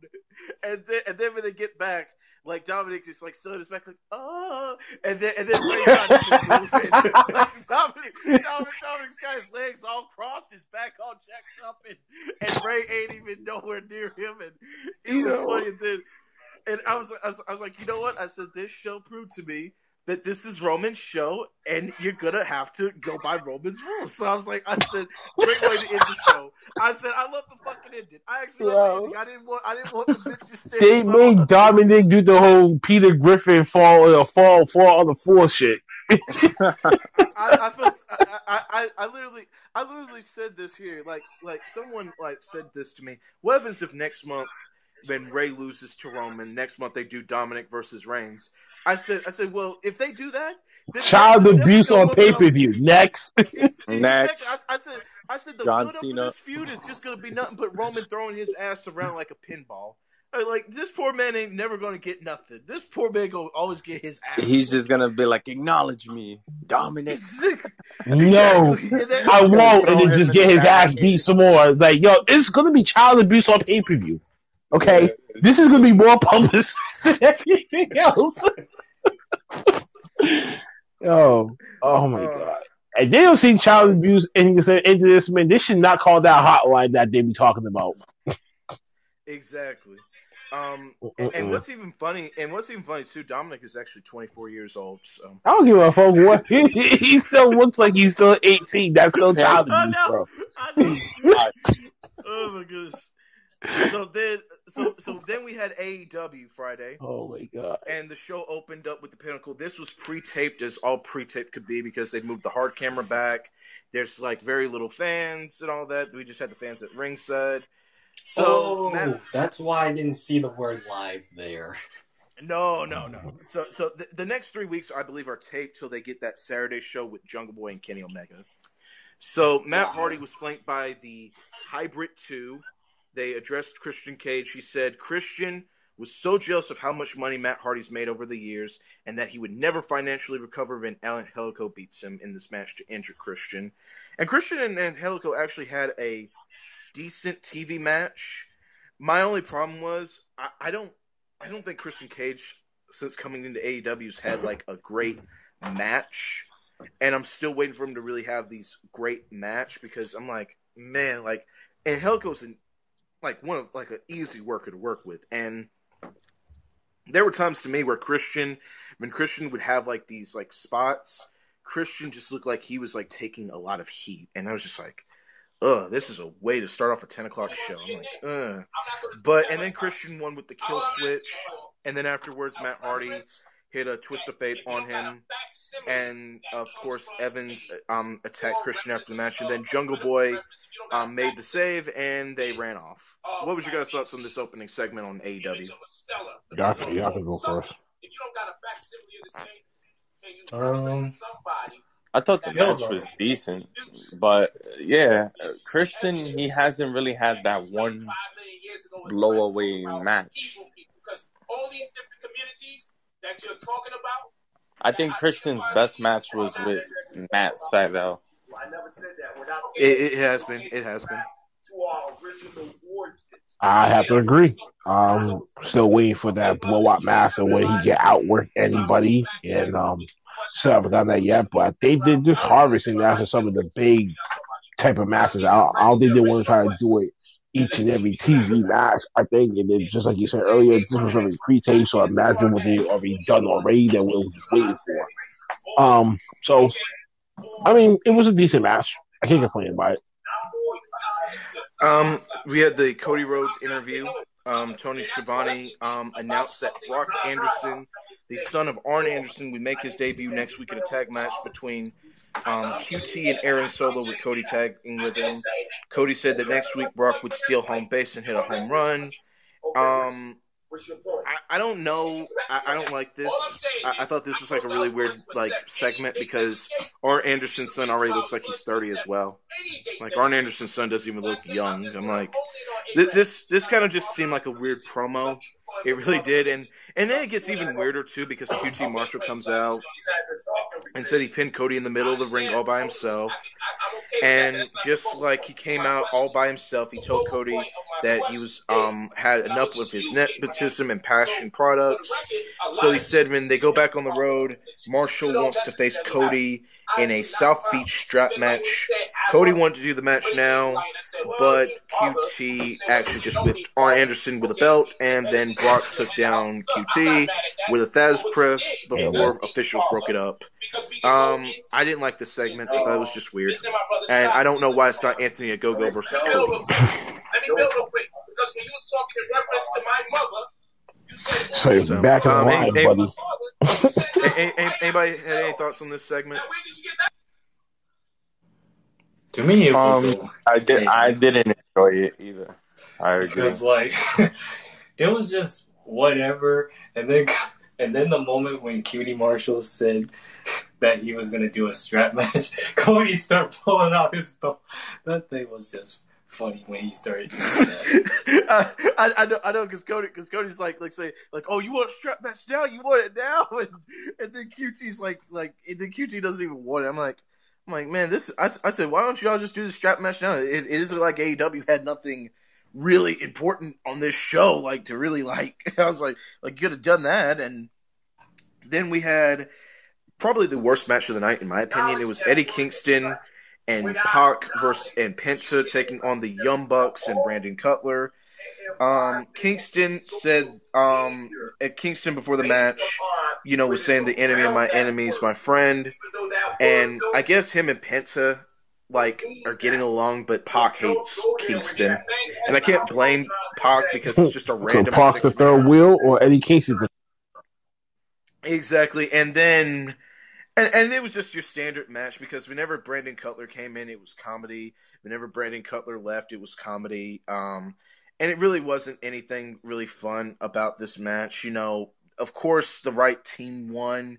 Kingston killed Cutler with a spinning back fist and allowed Pac to pin him. And then the Bucks immediately attack after the match. And then the Good Brothers try to come. And then Frankie Kazarian ran out to even the odds, crushing Cutler with a running lariat for good measure.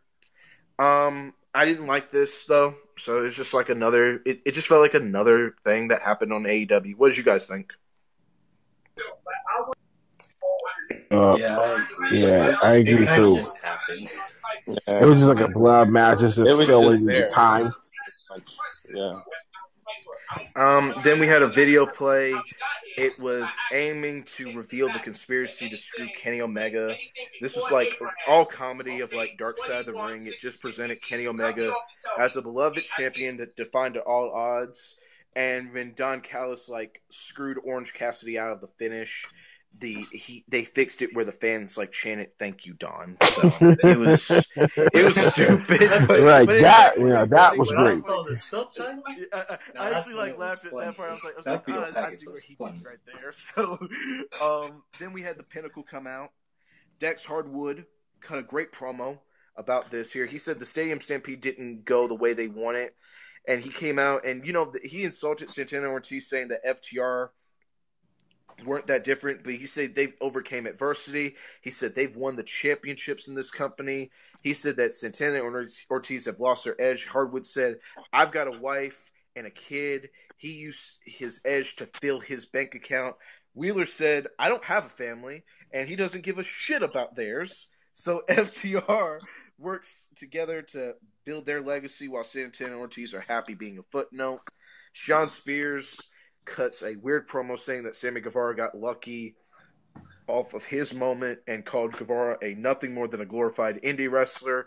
I think Sean Spears was trying to reference himself, not Sammy Guevara, because that just came off so weird. Then we had Wardlow said that Hager is obsessed with him. He said he brings out the best in Hager, and Hager invited Wardlow to his comfort zone, and Wardlow said that he would beat his ass there. MJF is tired of acting like he has something to prove, and he's already beaten Chris Jericho. And he said he's watched Chris Jericho's promo, read every book. Back in 2019 at the Double or Nothing rally, MJF saw Jericho backstage. His heart was beating a million miles a minute because he had the opportunity to work with Jericho. And he said that should have been a dream come true, but it wasn't. And then MJF said that he wasn't going to give Jericho another match. So then we had the Inner Circle and Jericho say, well, look here, if you don't give us the match that we want, we're just going to make things worse for you. And we literally have the Inner Circle just destroy the Pinnacle's limo. And of course the Pinnacle have to be pissed. And fun fact, they actually wrote El Barto on the limo before they destroyed it all the way. and then this what happened. There was the funniest thing that happened in this was like literally MJF said, "Where is security? This is our property." And Jim Ross is even saying the Inner This Circle should be is illegal. This should be sore illegal. losers. They're not even. He said, "Why are they even destroying like a limo? Like they made their point." Like. And then of course the Inner Circle runs off in a forklift, saying that they were going to face MJF and the Pinnacle again. I like this segment. It was actually pretty funny, but I've just said this here before. I don't think the Pinnacle and Inner Circle should keep feuding. I've already said that. What was your guys' thoughts on this? Sadly, but they're gonna keep doing it at least for a little bit longer to either Fight Fest is over with or maybe extend it out to All Out and that really be the ending chapter. I really have no idea because once that happens, what's going to happen with both of these stables afterwards? So that's going to have to be some people's going to be taking some sabbaticals. We're going to be working at other companies. We don't know about that right now. We don't know what can happen when that happens. So I think they're going to try to prolong it until they figure things out. Anybody else got thoughts on this? Yeah.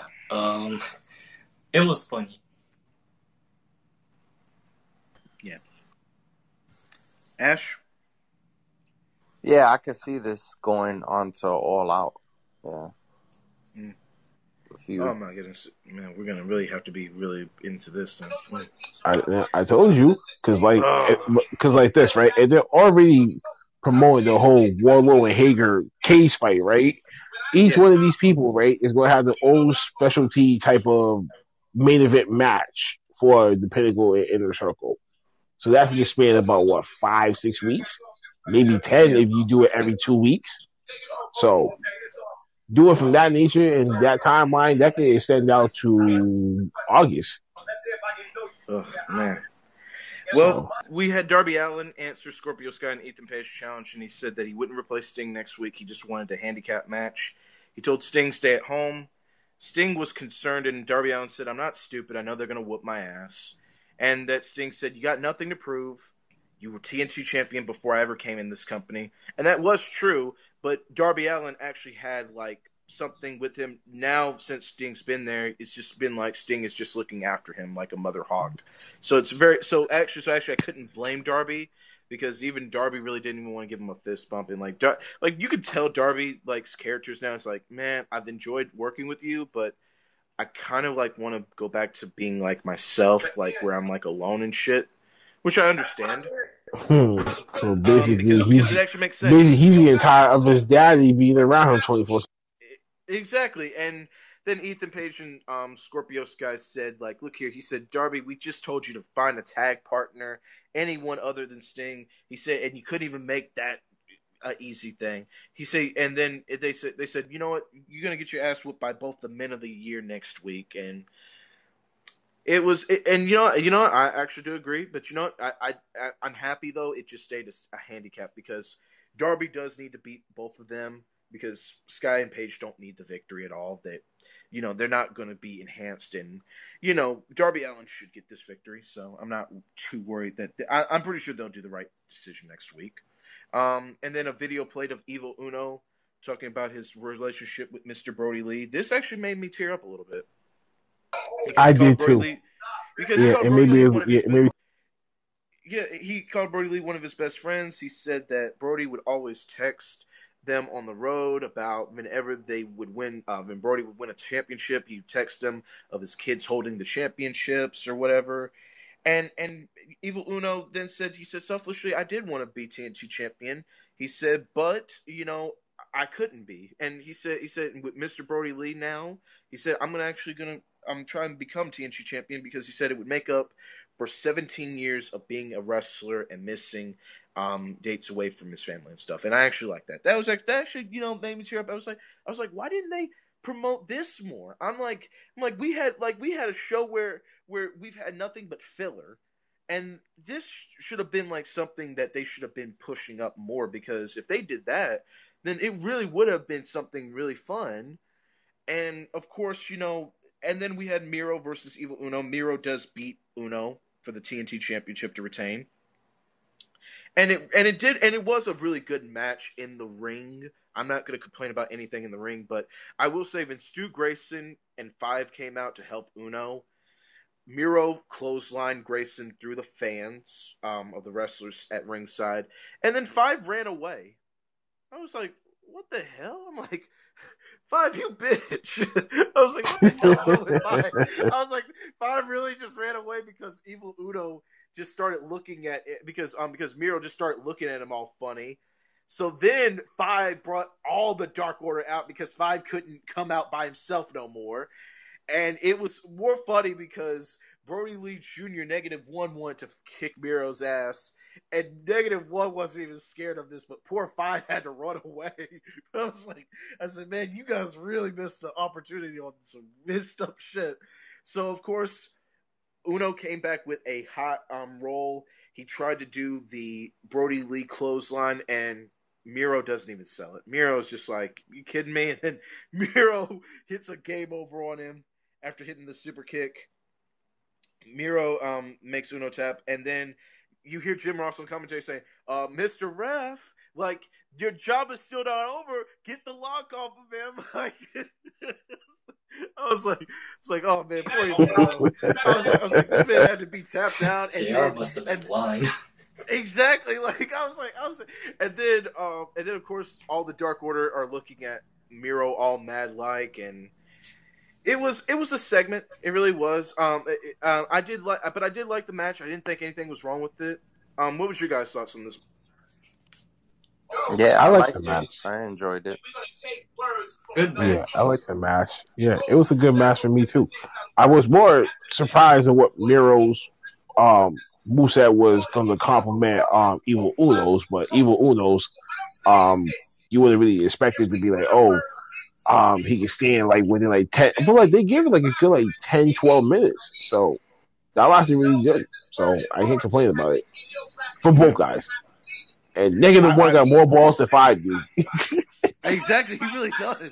I was like, -1 really would. And I got this feeling one day that -1's going to get in that ring and just like kick someone's ass, because you can see like 10 of them have to hold him back like a lot. Because literally, he's going to get to that point where he's like, you know what, I'm going to like kick one of these wrestlers' asses. Like, I really do see it. We had an Andrade Elador video package aired. It was him putting on a suit.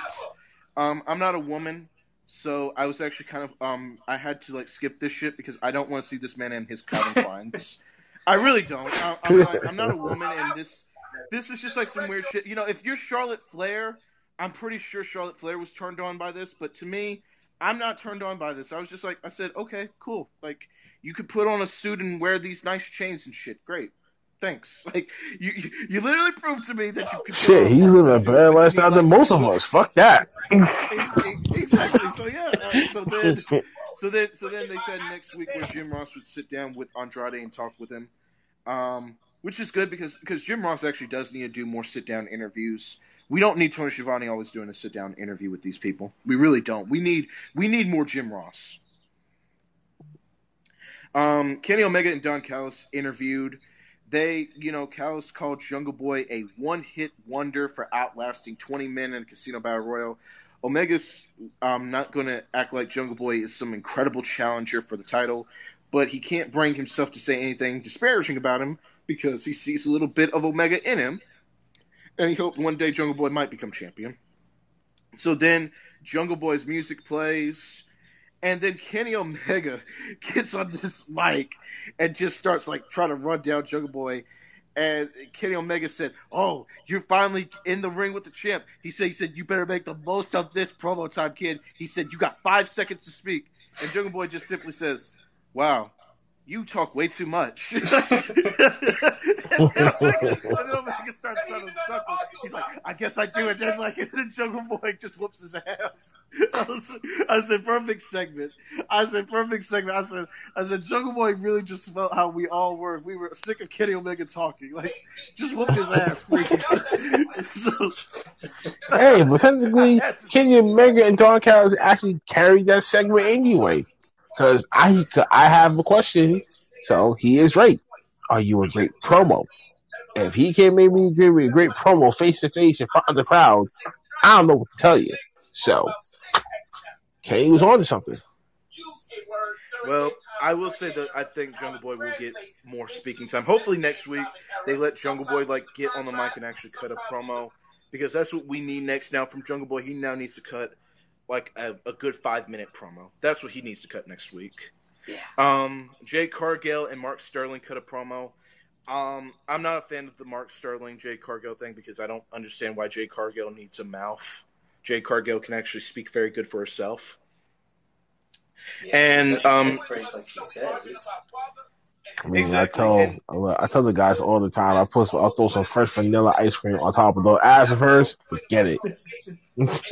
Yeah, I'll So Cargill, I get. So the whole point was Mark Sterling said that they've now catchphrased the "I'm that bitch" because Cargill said that. So, and Sterling said that Jay Cargill's revenue went up by 43%. I doubt that because Jay Cargill hasn't even had a match in damn near 3 weeks. So I don't know where the hell Mark Sterling's coming up with these fake numbers. Mark Sterling actually might be worse for Jay Cargill than I think, because I don't see anything good coming from this. I just don't. Maybe it will, but I really do feel bad for Jay Cargill. She didn't need no manager. She really didn't. Scorpio Sky. I think the finish I've done went into that. Okay. Lance Archer defeated someone quickly. And that's it, so we don't need to talk about that. Then we had the squash match.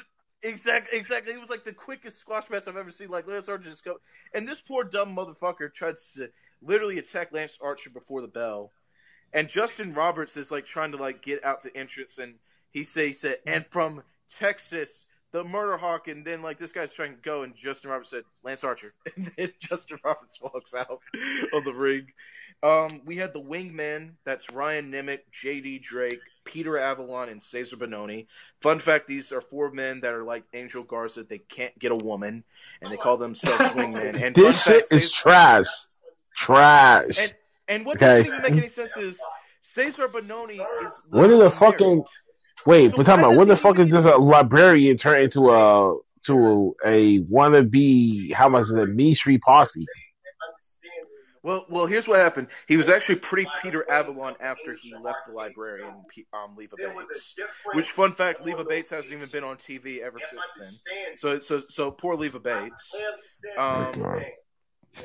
I know, and then what doesn't even make any sense neither is these are the Wingmen these are pretty much like Angel Garza. They don't get no women.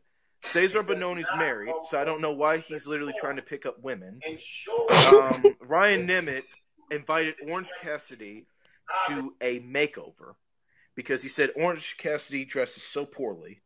And I'm literally looking at JD Drake, and I'm like, you got this fat fuck literally wearing some glitter on his shirt. Like you really telling me that Orange Cassidy can't dress? Man, you got JD Drake right there, literally wearing some terrible clothing. And then of course, they said if Orange Cassidy doesn't accept, Cesar Bononi pulled down his shades and showed a black eye. He said, "Or we'll arrange your face." I'm like, man, this is a terrible, terrible group. I'm like, man, all of them are so terrible. They don't pick up no women. They don't understand what the hell a wingman's supposed to do. I don't get it. Who created this so crap? much. That's the first thing.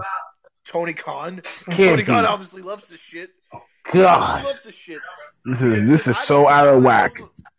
I don't have any love for this. I really don't have any love for it, and it's not like you even got 4 good workers. You just got 4 marginal below average workers because Avalon had that match with Cody, and of course everyone got pissed off Cody even sold for Avalon. Ryan Nemeth doesn't even work like Dolph Ziggler. JD Drake is a below average worker, because his gimmick is not anything great. And Benoni is a great seller, but he isn't a good wrestler. So and that's usually weird because usually big men can usually work, but they can't sell shit. So Nyla Rose defeated Layla Hirsch. We talked about this here last week, Blackheart, you and I believe Ash was on this as well. We said that Nyla Rose is going to be the babyface in this Britt Baker feud. And right before the match, they put like a stepping stool for Layla Hirsch. So they made fun of Layla Hirsch's height. I'm like, okay, I don't get that then.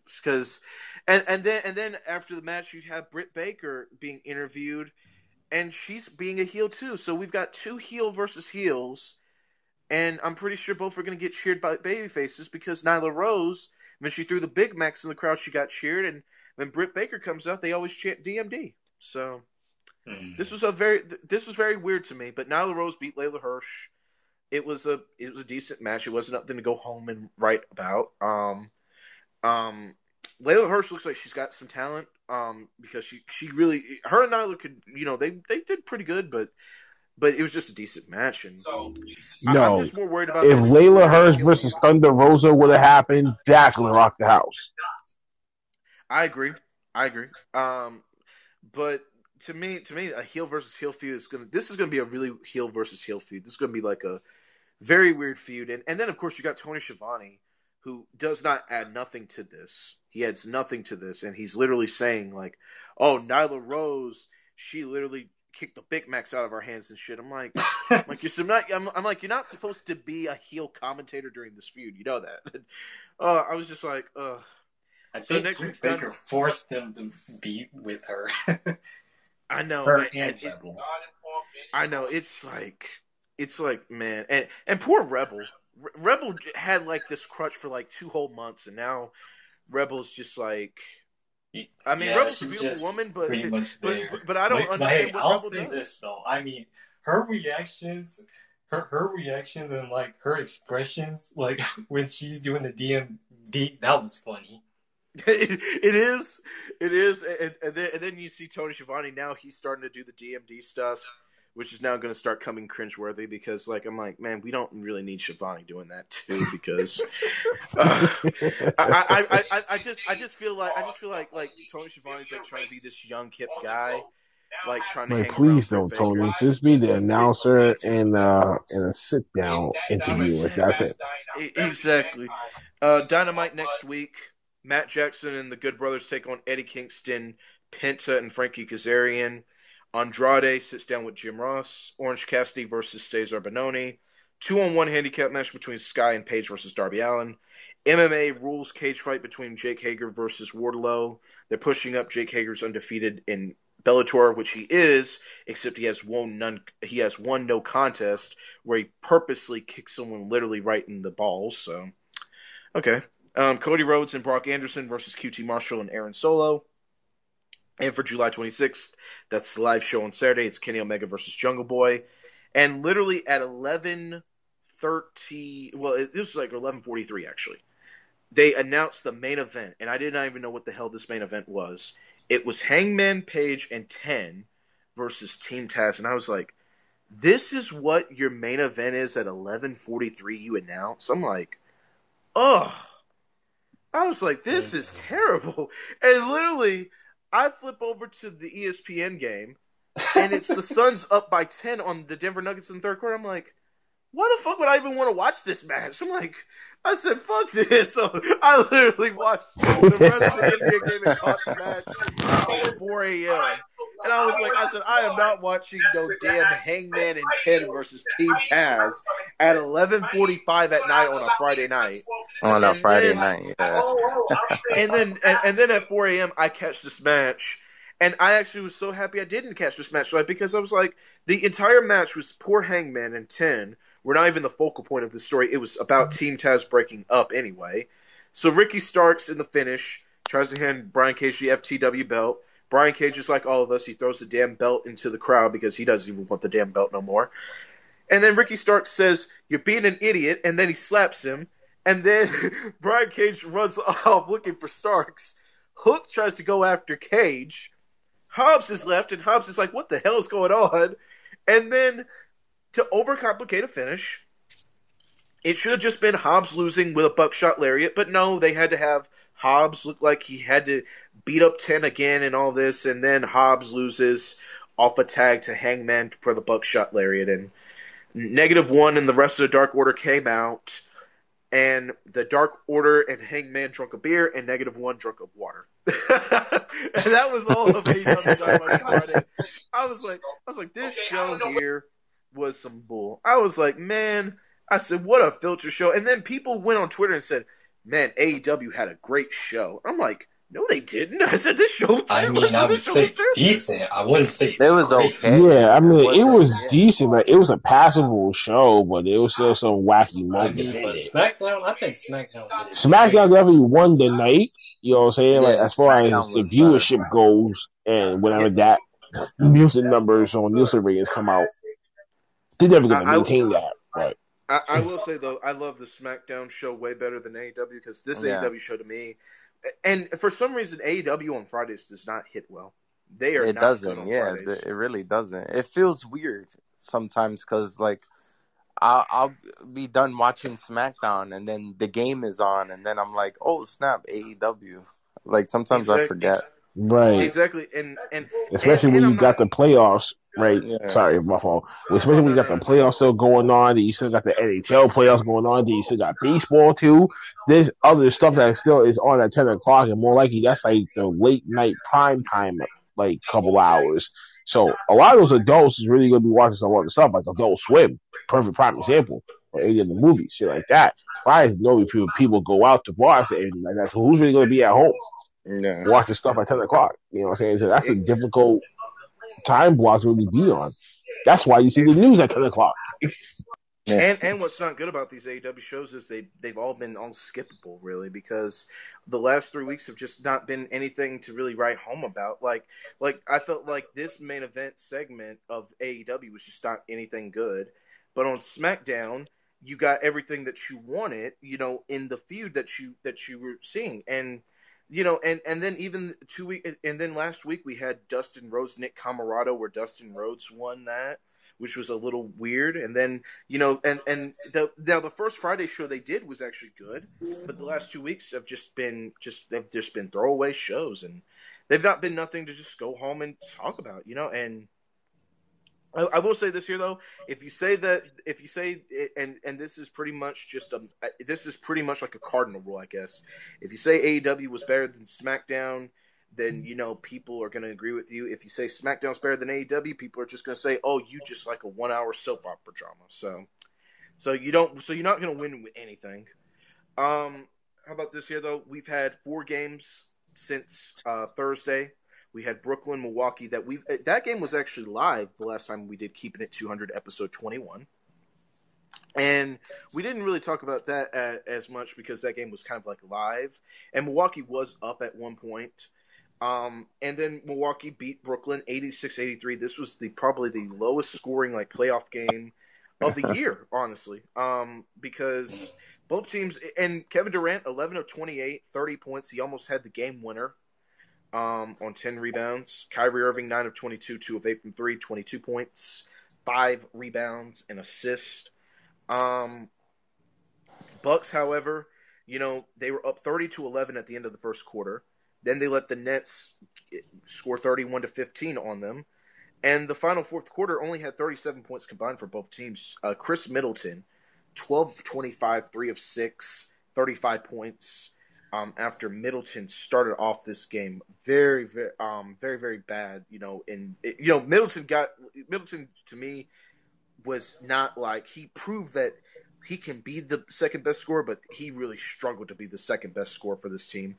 Giannis was 14 of 31, 1 of 8 from 3, 33 points, 14 rebounds. Middleton, like I've said, 35 points, 15 rebounds. Drew Holiday, 4 of 14, 1 of 4 from 3, 9 points. PJ Tucker, who's supposed to be this Kevin Durant stopper, only had 0 points in 32 minutes. So he didn't even have a steal or a block either. But he's known for one. Nah, but he's known for one other thing though. Both teams shot under 40%. Bucks shot 19% from 3. They were 6 of 31. The Nets were 8 of 32 on 25%. Nets could have actually won this game if Bruce Brown didn't want to hit a Carlton Banks shot. Bruce Brown with the ball in the end. This poor dumb motherfucker Bruce Brown really told 2 of the best scorers in the NBA, said, "Nah, I got this," and the motherfucker just blows it. I'm like, you dumb son of a bitch. I'm like, you just cost everybody money. Like, you really did. They should have been up 3-0, and Bruce Brown actually cost them the game. I was just so shocked. I was just like, I was laughing my ass off about that. I really was. Bucks were though up by most of 21 point at one point. It was 7 ties, 6 lead changes. Bucks had more points in the paint, 38-32. But this was really just a game that, it was actually a defensive game. And for teams, and I guess the most thing that we've been shocked about this entire series was that both teams, we did not think were actually going to be playing this good of defense through 3 games. I didn't think this. I really didn't think that we were going to see this much of great defense, but the Nets are proven they can play defense, and the Bucks are proven they can at least slow down Kyrie, and they had Kevin Durant had a bad game shooting. What was your guys' thoughts on this game? Mm-hmm. It was a Giannis needs to stop trying to shoot threes. I told y'all that this was going to happen. Like this new version of the NBA is all designed about. It's all about the 3-pointers now. We see LeBron do it now. We see Arthur Cooper try to do it, and that's not working for him. Hence why you can't imitate a Steph Curry, you can't imitate a Klay Thompson, you can't imitate a Jason Tatum. You know what I'm saying? Like, you just can't imitate what skills are you just born with, what you gifted with. So I wouldn't be surprised that you see Arthur Cooper, tall as he is, still can't hit that with free throws. I'm still laughing at that. So if you can't hit a fucking free throw, then your chances are you should be worried about that before worrying about hitting a fucking 3-point shot. But yeah, I'll give credit to Bucks. And I got to give credit to Chris Middleton. I did say in the last episode that he needs to step up if you want to be that second person that they need coming on that team that needs to score 25 to 30 points. Exactly that happened last night. But as you said earlier, Z, he had to work at it. But looking at comparing to the other teams that they were facing before they was facing Brooklyn. Exactly. And I will say this here, though, Drew Holiday, in my opinion, I don't think he's been an improvement in the second round, because the entire point of getting rid of Eric Bledsoe was literally that they were supposed to be better. And with Drew Holiday, they're not better, technically. They're really not, because, they're still struggling. And Holiday's not being an offensive guy where he's, passing the ball and leading this team in assists and stuff. It's going to be tough for Milwaukee right now, because they got this victory and they escaped by it. When's the next game? I'm going to check right now for it. They play tomorrow, right? Or Yep, Sunday. It will be at 3 p.m. Tomorrow at 3:30. Yeah. Yep. And then of course the Suns and Nuggets play their game 4 Sunday as well. And literally it's just like, it was just, to me, like, right now, I don't think Milwaukee's winning game 4. I think Brooklyn is going to be able to, Brooklyn's definitely going to be able to bounce back and win this game. It's no question right there. Well, we know James Harden, he's still out with that hamstring injury. So that's been announced earlier today. But as far as that's concerned, I don't know about that one though, because I feel like the refs are going to have something to do with this, and some shitty, scrawny couple of plays is going to give the tip of scales more in Milwaukee's favor when it comes to that June 4th. I just got this feeling though that Brooklyn's just going to kill Milwaukee next game. I just do, and I think so too. and Milwaukee really did get lucky. If that Bruce Brown, if Bruce Brown does not lose this game and Kevin Durant makes the game winner, we're looking at 3-0 Nets right now. Jazz beat the Clippers. Yeah, because Jazz beat the Clippers Thursday night, 117-111. Joe Ingles, like you said, Blackheart, he needed to step up. He was 7 of 10, 4 of 7 from 3, 19 points, a plus-minus of 21. He led the team in that. Donovan Mitchell. So I would have won last night. Oh, my God, I would have won that bet last night. Wow. And Donovan Mitchell, 15 of 29, 6 of 12, 37 points. You had Gobert, 4 of 5, 20 rebounds, 13 points, 3 block shots, 2 steals. And then the Clippers, Kawhi was 8 of 17, 21 points. Paul George really did not have a good night shooting. 8 of 18. Trash. 27 Paul points, George. 10 rebounds, 6 assists. George Paul. And Paul George does not have those 9 free throws. We're really looking at how bad, Paul George's game was. Reggie Jackson is literally the Clippers' second best scorer on this team. He might actually be the best scorer on the Clippers in this series. 11 of 19, 4 of 8 from 3, 29 he's points. been very... He almost gave the Clippers the win there. Yeah, definitely. Exactly. And poor Reggie Jackson, he really, this man really needs to get away from the Clippers because, man, Reggie Jackson has actually proven in his playoffs he can really be a really good offensive player. Yeah. And I don't think he's and I think of anybody in this playoffs, when it comes to the offseason, either he's going to get traded to a team that's better, or when he's ready to be a free agent, he's going to get a good contract from somebody. So, Luke Kennard, who had a great game 1, had a bad game 2. He only was 1 of 1, 3 points. Wait, Z. So one suggestion then: trade Kemba for Reggie then. Yes. Pete, Boston fans would have probably scrutinized me for that move. But think about it. He wants a big contract. We can free up some space by trading Kemba over there, so they still got him for 2 years to bounce back with. It's a perfect stretch. Mm-hmm. It does seem like it would work. It does.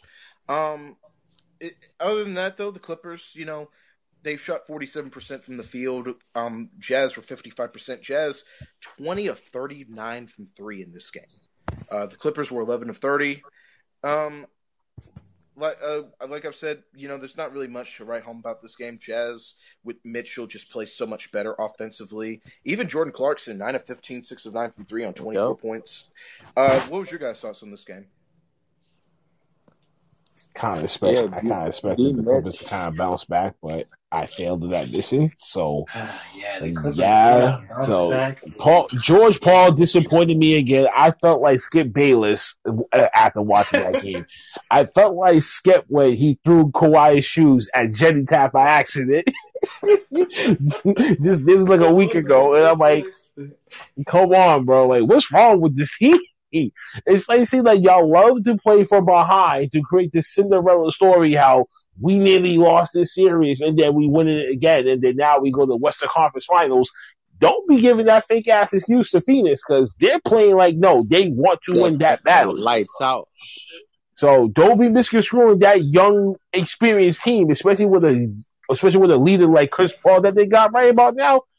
Chris Paul should be saying to himself, if I don't make this happen, bro, I swear to you, I am probably going to sign a max deal anywhere the fuck I can, bankrupt a team, and just say, hey, I'm only in it for the stats. I'm not in it for the championship no more. And I don't want him doing that. He's so close. He's in the right predicament right now. So if Chris Paul fails, because now playoff P, or slumpy P, whatever that we can try to call him next, can't get his act together, Kawhi is definitely going to leave this offseason if they lose. Kawhi should definitely walk up the door, and 3 options just came into play. The Knicks, someone said the Lakers, but I really don't think that's really not going to happen. If that's the case, LeBron would probably have a hissy fit, but then again, he'll quietly have a hissy fit for it. And then as he transitions over, what if he gets shoved the way that Tom Brady got shoved out of New England? And they did the same thing to him to bring him in. I don't think that's really going to work out. But another team that can use Kawhi's services, Golden State. Golden State too. But that's probably going to cost a nice little chunk of change. And who's going to really be the scapegoat to be the training pieces? I'm not saying too sure about that one. Unless Draymond Green has to go, I could sacrifice him. Whatever. But I heard the Miami Heat too. And I said, Jimmy Butler? Mm-hmm. Jimmy Butler could get traded. They probably could use him as a piece, the main piece. And someone else would have to go, like Tyler Hero or somebody. But that's neither here or there. But I'm sorry, Clippers fans. I lost faith in y'all since last season. I mean, since the last series with Dallas should have won it. But, you know, what can we feel? Tavon, Ash, what was your guys' thoughts on the game? I mean, I'm not surprised. I said it from the beginning. The Clippers is not a team to be trusted. No, a bunch of fucking letdowns is what the fuck it was. Yeah, for real. And D Mitch, wow, what a great player D Mitch is. He's just amazing. And what's that? Morris Senior and shit like that. What kind of shit was he doing in that game? Like he really trying to shoot on threes. I'm like, bro, you're not even a decent 35% 3-point shooter. Like, cut the shit. Stick to what the fuck that you know. You are a big rough bruiser. Get in the lane, get fouls, and go to the fucking line. That's your job. Not be a fucking 3-point shooter. You already have 3-point shooters for those. Why is people playing out of positions for? Morris fits better with us. Like, oh my god, when he was with us, oh my god, he was perfect. He was perfect for the system. He was perfect for defense, and that's all that we really needed him for. We needed that enforcer type of guy on our squad. And barking at Tristan, oh, I loved it. Yes. Yes, that's what the fuck I love too. Yes, that's what I appreciate from him. That's what the Celtics need too, toughness. They're not right. Tough. We are a blue collar team. So what the blue collar mean? You gotta get your hands dirty. You gotta get scraped up. You might have to play hurt, but you're doing it because you know that you are a essential instrument to the system. You know what I'm saying? Hence why we already talked about this before. That I did with the trade Marcus Smart, you trading away the heart and soul of the team. The same way Golden State would have ever traded Steph Curry. You're trading away not just the franchise, but the heart and soul of the team. I agree. I will say though that Tavon, what was your thoughts on the game? I don't mean to interrupt you. At this point, I mean, it was pretty much a close game, a nail biter basically. I mean, Clippers almost had this game, and the Jazz won it. At this point, I mean, the Clippers, they need to bounce back for Game 3. And if they don't do that, I mean, man, I don't know what to say, honestly, about that. I will say, though, the Clippers were down 2-0 last series to Dallas. So I don't want to be going off the rails yet. And, like, Clippers did come back from 0-2 last series. So maybe it might happen again. But with Tyronn Lue's coaching right now, I don't know. I don't have a lot of faith in this Tyronn Lue coaching because maybe Tyronn Lue is just not the right playoff coach when you think about it because it's starting to really show. You know, there's a lot of cracks now starting to show. Patrick Beverley even played a lot more minutes in Game 2 than he's played in a lot of the Dallas series. So he actually played a lot more in Game 2 than he did ever in the Dallas series because in the first 2 games he was guarding Luka and remember he couldn't even stop Luka. So. And Luke Kennard, who did have a good Game 1, only had 10 minutes, and you know, and they're not even using their centers right neither. With Vitsu Zubac, he played less than 13 minutes. Yeah, you gotta put Zubac back in there. Exactly, and it's just like Tyronn Lue. Oh yeah, definitely. Tyronn Lue is literally getting outcoached in this playoffs by either Rick Carlisle or Quinn Snyder, and it really shows now. It just does. I mean, it Um, does, but only when, like, I'm guessing, like, when certain people sit out and they come in and shit like that, and depending on those type of adjustments, and that's just what like the depth of the bench comes and it comes into play. So whoever did Zubas, he did his part last night too. So that's one of the things that like you have to avoid if you're a team like the Clippers. That maybe if Paul George don't score, you might never fucking know. A Reggie Jackson or someone coming off the bench. And then we even seen some part of Cousins come out last night for the first time in the series. Or FCC been actually on that team. He actually got some minutes in, surprisingly. yeah, and DeMarcus Cousins, what you call it, I wish Sad. that we've So actually sad. would see yeah. I wish the DeMarcus Cousins thing. I wish he wasn't so derailed by the injuries over the last few years because he could have really. I mean, DeMarcus Cousins. I mean, you're starting to see now that when you get all those knee injuries, it starts to show. But really, I really wish DeMarcus Cousins that we would have seen like the Sacramento Kings or the New Orleans Pelicans DeMarcus Cousins in this series because Sacramento Kings version of him. Yeah, he would have been a top draw, a top trading piece that any team would have loved to have as long as his injury would have been straight. And that's so sad. That's exactly. why I was like, damn, like, his shit was just been derailed by bad attitude and suspension, technicals, and injuries. Yeah, and Friday games, we had two games on Friday, June 11th. Boy. The Sixers beat the Hawks 127-111. The game was never close in any Right. parts of this. I got robbed out of that game.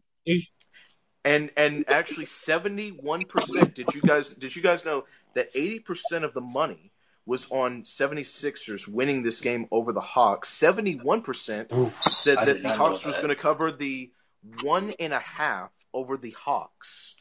Well, they sure did that shit last night. And so America was right. So America was right last night.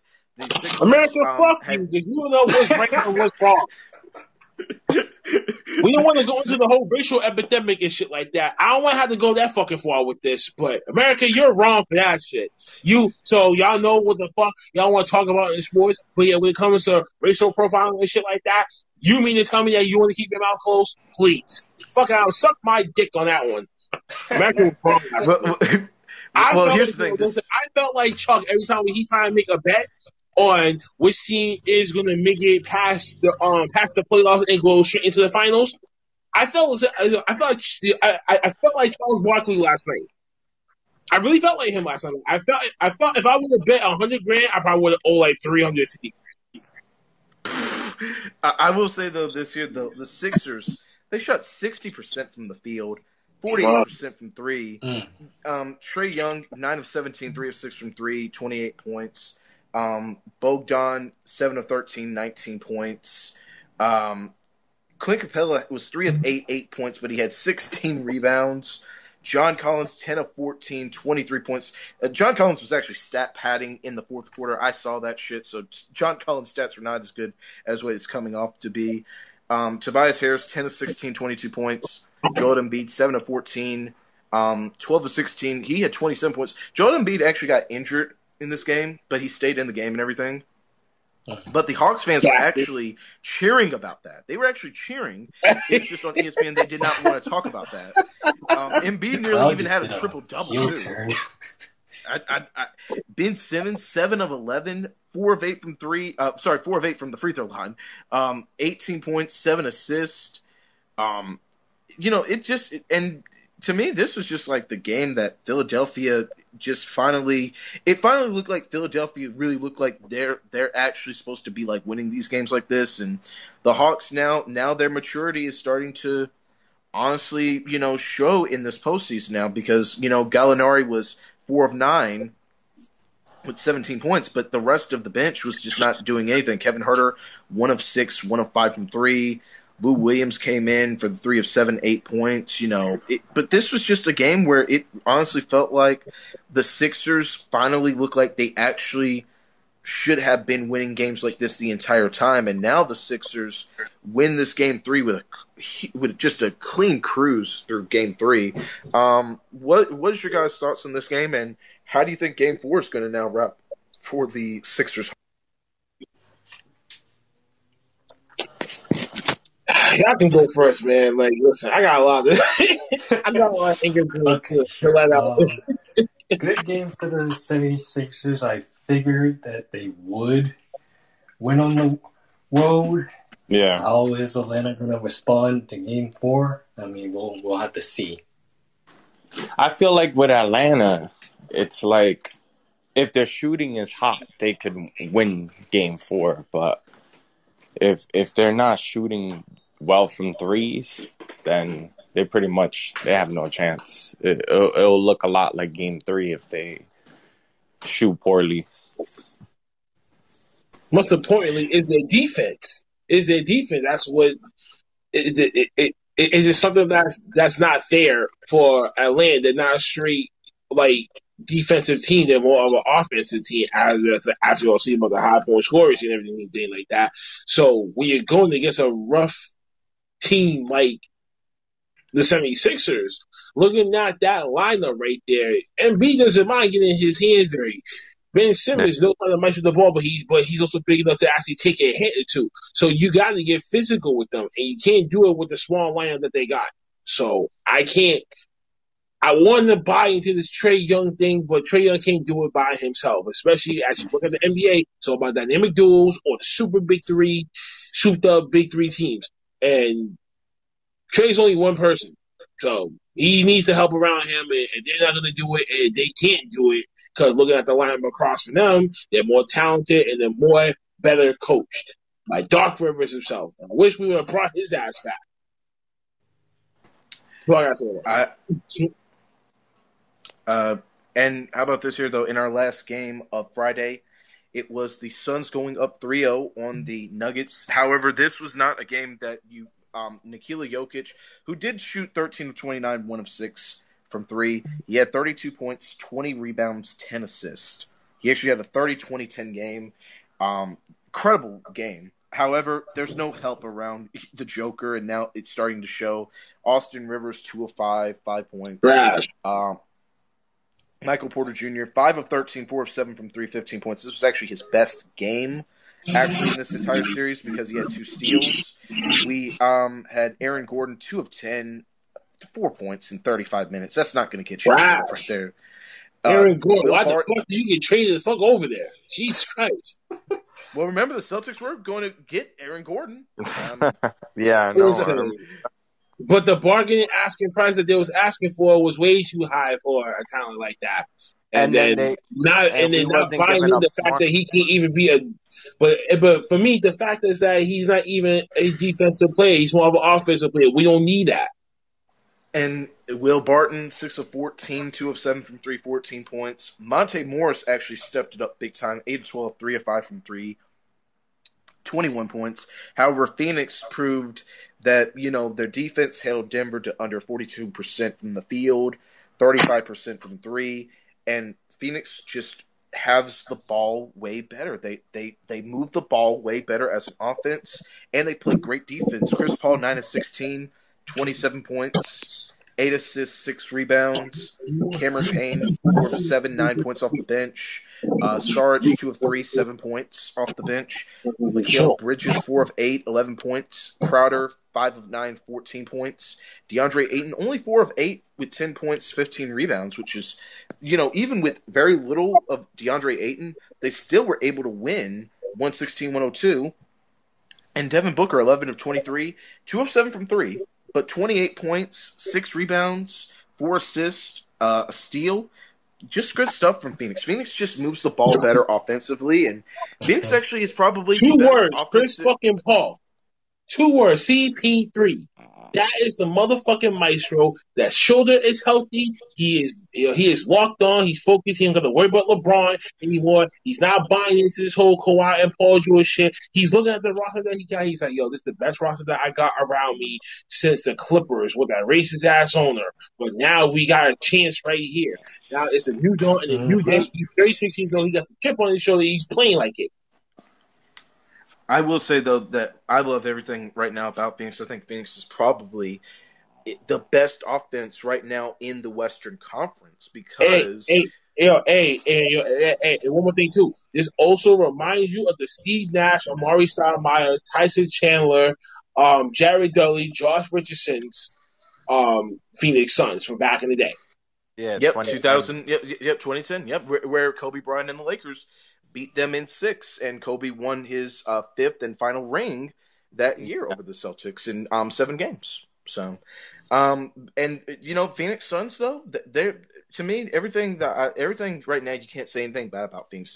They play defense, they play great offense, and there's literally nothing bad that you can honestly say about the Suns team. The Suns were up by 20 at one point. They only changed the lead 2 times. There was only one tie, and that was early in the games.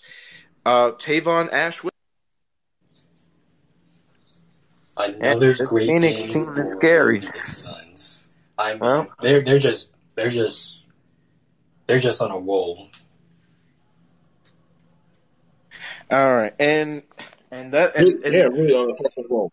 they are, and right now there's nothing bad that you can say about Phoenix. There really isn't. Everything Phoenix is doing right. One game on tap of tonight. That's the Jazz Clippers. That is 8:30 p.m.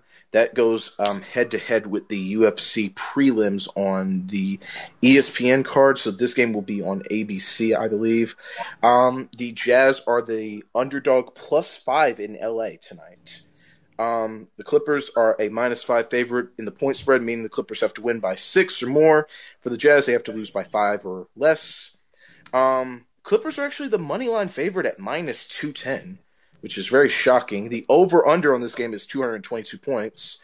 I'm going to go ahead and go first. I say Jazz +5, over 222. What do you guys think? Jeez, like I said, I have no faith in Pee Wee P, as I want to call him. Pee Wee P Slumpy P. okay? Pee I'm Wee calling P. him Slumpy P. Slumpy P, Pee Wee P, George Paul, whatever the fuck they want to call him. He doesn't even deserve those Monarchs and name. He doesn't even deserve his government name right now. He will say, we used to call him unknown. He's just an unknown Clipper. I don't have no animosity towards it. I do not believe in the hype anymore. Bring me back to Paul George from India and the Pacers, as I discussed for the last 2 episodes. 2 episodes. So which means, Paul George, if you can't get back to your old motherfucking self, then you should not be on that team. This whole Clippers team should be disbanded. Tavon, Ash, who you guys got tonight? The +5 Jazz or the -5 Clippers? This is a must win for the Clippers. Yes. If they don't win tonight, it's over. I'm gonna go with Utah. I think Utah they get another win. All right. Well, this is my last chance for the Clippers. I'll give the Clippers one more chance, and if they lose, that's pretty They much fucked it. up the program, man. They fucked up the program, and I don't like this shit. I will say this year, though, I've got the Jazz +5, and I've done said the over 222. The over 222 is actually very shocking because, I think if I'm anybody that's betting, over 222 points, both these teams, I do have a feeling that they're going to, that's 111 each for each team. I think that's going to easily be something to get. How about this here, though? In the over points tonight, Kawhi Leonard is a -150 for over 28 points. He's +117 at under 28 points. I'm going to take the +117 on the Kawhi Leonard thing. So that's easy. Paul George, it's a -106 for him to have over 25 points, -121 for him under 25 points. So even the odds makers don't believe that Paul George can get 25 points like that. So I'm not. Reggie Yeah, Jackson. I'm not taking them better society on this one. Shit. And I will say this here, though, because he's got such a low number, and I don't understand why. Reggie Jackson, the odds makers only have him getting 15 points. And his under is the same thing at under 15 points, and it's at -113. $100 bet would give you an $89 payout, which means that'd be $189. So, in my opinion, if I'm any bettors, just buy into the Reggie Jackson over 15 points because Reggie Jackson is going to get the ball and he's going to be the best scorer on this Clippers team right now. So I don't understand why you would not go with that. Donovan Mitchell is a minus 105 for over 32 points, minus 122 for under 32 points. I'm going to say he gets 32 points easily because I don't see no reason why that should be even a case as well. So, and then of course we get into some NHL stuff because Tavon and Blackheart were on the last episode with me, Ash, and you missed this episode. I don't know if you caught it on Spotify or not. It was a 3-hour episode, but they were so wrong. They said that the Colorado Avalanche were going to a Game 7 against the Golden Knights. The Golden Knights beat the Avalanche 6-3 in Game 6. Golden Knights, by the way, were a plus 550, which means if you had bet $100, you would have won $650 when they were down 0-2 and came back and won 4 straight. 63% of America also believed that the Colorado Avalanche were going to a Game 7. 39%, like myself, said Golden Knights are taking this, and man, were we right on the money. And with the NHL games right now, the Golden Knights have opened at a minus 500 to win this series against the Montreal Canadiens. Here's what you need to know about the Canadiens, though, and the Golden Knights. The Canadiens have 5 starters. All have been in the Stanley Cup Finals and all have won, even with their captain Eric Stahl, who was a 2006 Carolina Hurricanes member that won the Stanley Cup. And to win the Cup, the Montreal Canadiens are 10-1. The Golden Knights are plus 125. For the Islanders and Lightning in the East, which me and Blackheart are disgusted with because both our teams were eliminated by each. Whoa! The Tampa Bay is a minus 300 to win, and the New York Islanders are a plus 240 to win the series, and Tampa Bay is a plus 150 to win the Cup, and the Islanders actually have a 6-1 chance. So I'm putting everybody on this spot here now because there's only 4 teams left, so now it should be easy. Because if anybody messes up, it's fine. Who's winning these series here? Are we seeing which? Because I'm gonna go ahead and give my prediction. I say we're getting the Vegas Golden Knights and the Tampa Bay Lightning in the Stanley Cup. What about you guys? Okay. Shit. I don't like nothing about New York, so fuck the Islanders in this case. So Yeah.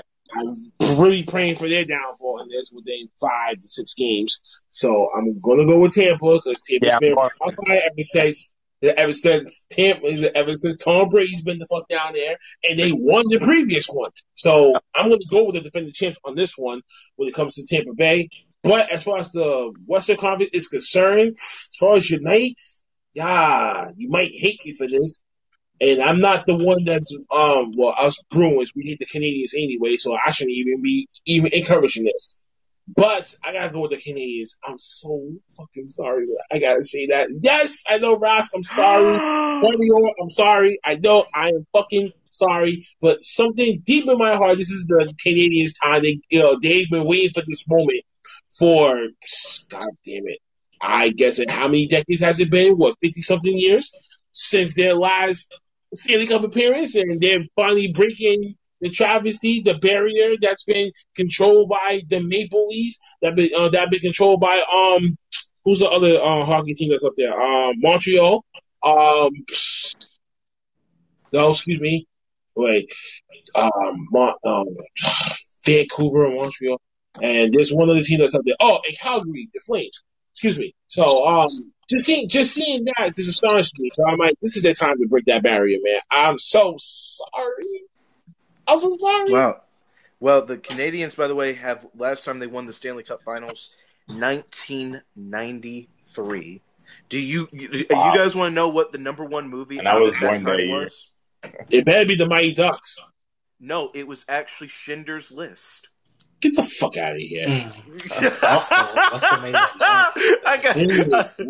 And the Cowboys won that year. And WrestleMania 9 happened that year. I was born that year. I was 3 years old, probably watching the Mighty Ducks movie by that time period. Oh my god! Wow, the year I was born. That's crazy. That's not. You want to talk about exposing age? Well, we just did it again. Wow. How about this here though? Ash, Tavon, who you guys got going to the Stanley? I'm gonna say Tampa for sure, and I'll say the Golden Knights. Okay, Tampa Golden Knights. Tavon. Tampa versus Canadiens. Making a big mistake, Jaddy.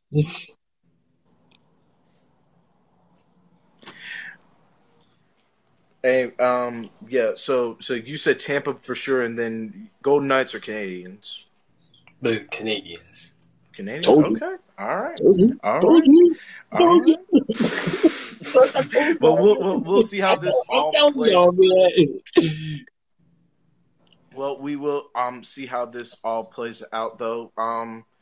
What you call it though? How about this here though? For tomorrow's games though, on three o'clock, we've got the Nets Bucks. Point spread for the Nets is -2. Their money line at -127. Bucks are +2 at home, +107 as the underdogs at home. So who you guys like? Nets to just win out this point spread, or you just gonna take the money line? I say Nets. Yeah, I say Nets win. I say the Nets. I say Mo. Yeah, no matter of fact, I got no faith in Milwaukee no more. So Nets. I'm gonna go with the Nets. Sorry, it's gonna be 3-1. Yeah, I got the Nets too going 3-1. They're the -2 favorite, and I think the Nets are definitely covering that. 8 o'clock. Nets. Yeah, 8 o'clock. Suns got a chance to just go ahead and sweep the Nuggets out. This will be going on against Takeover. So Suns -3. They're the -148 money line. Jazz are the +3 underdogs at +120. Who you guys got winning this? Because I've got the Suns -3. The Suns, they've been winning every game by double digits.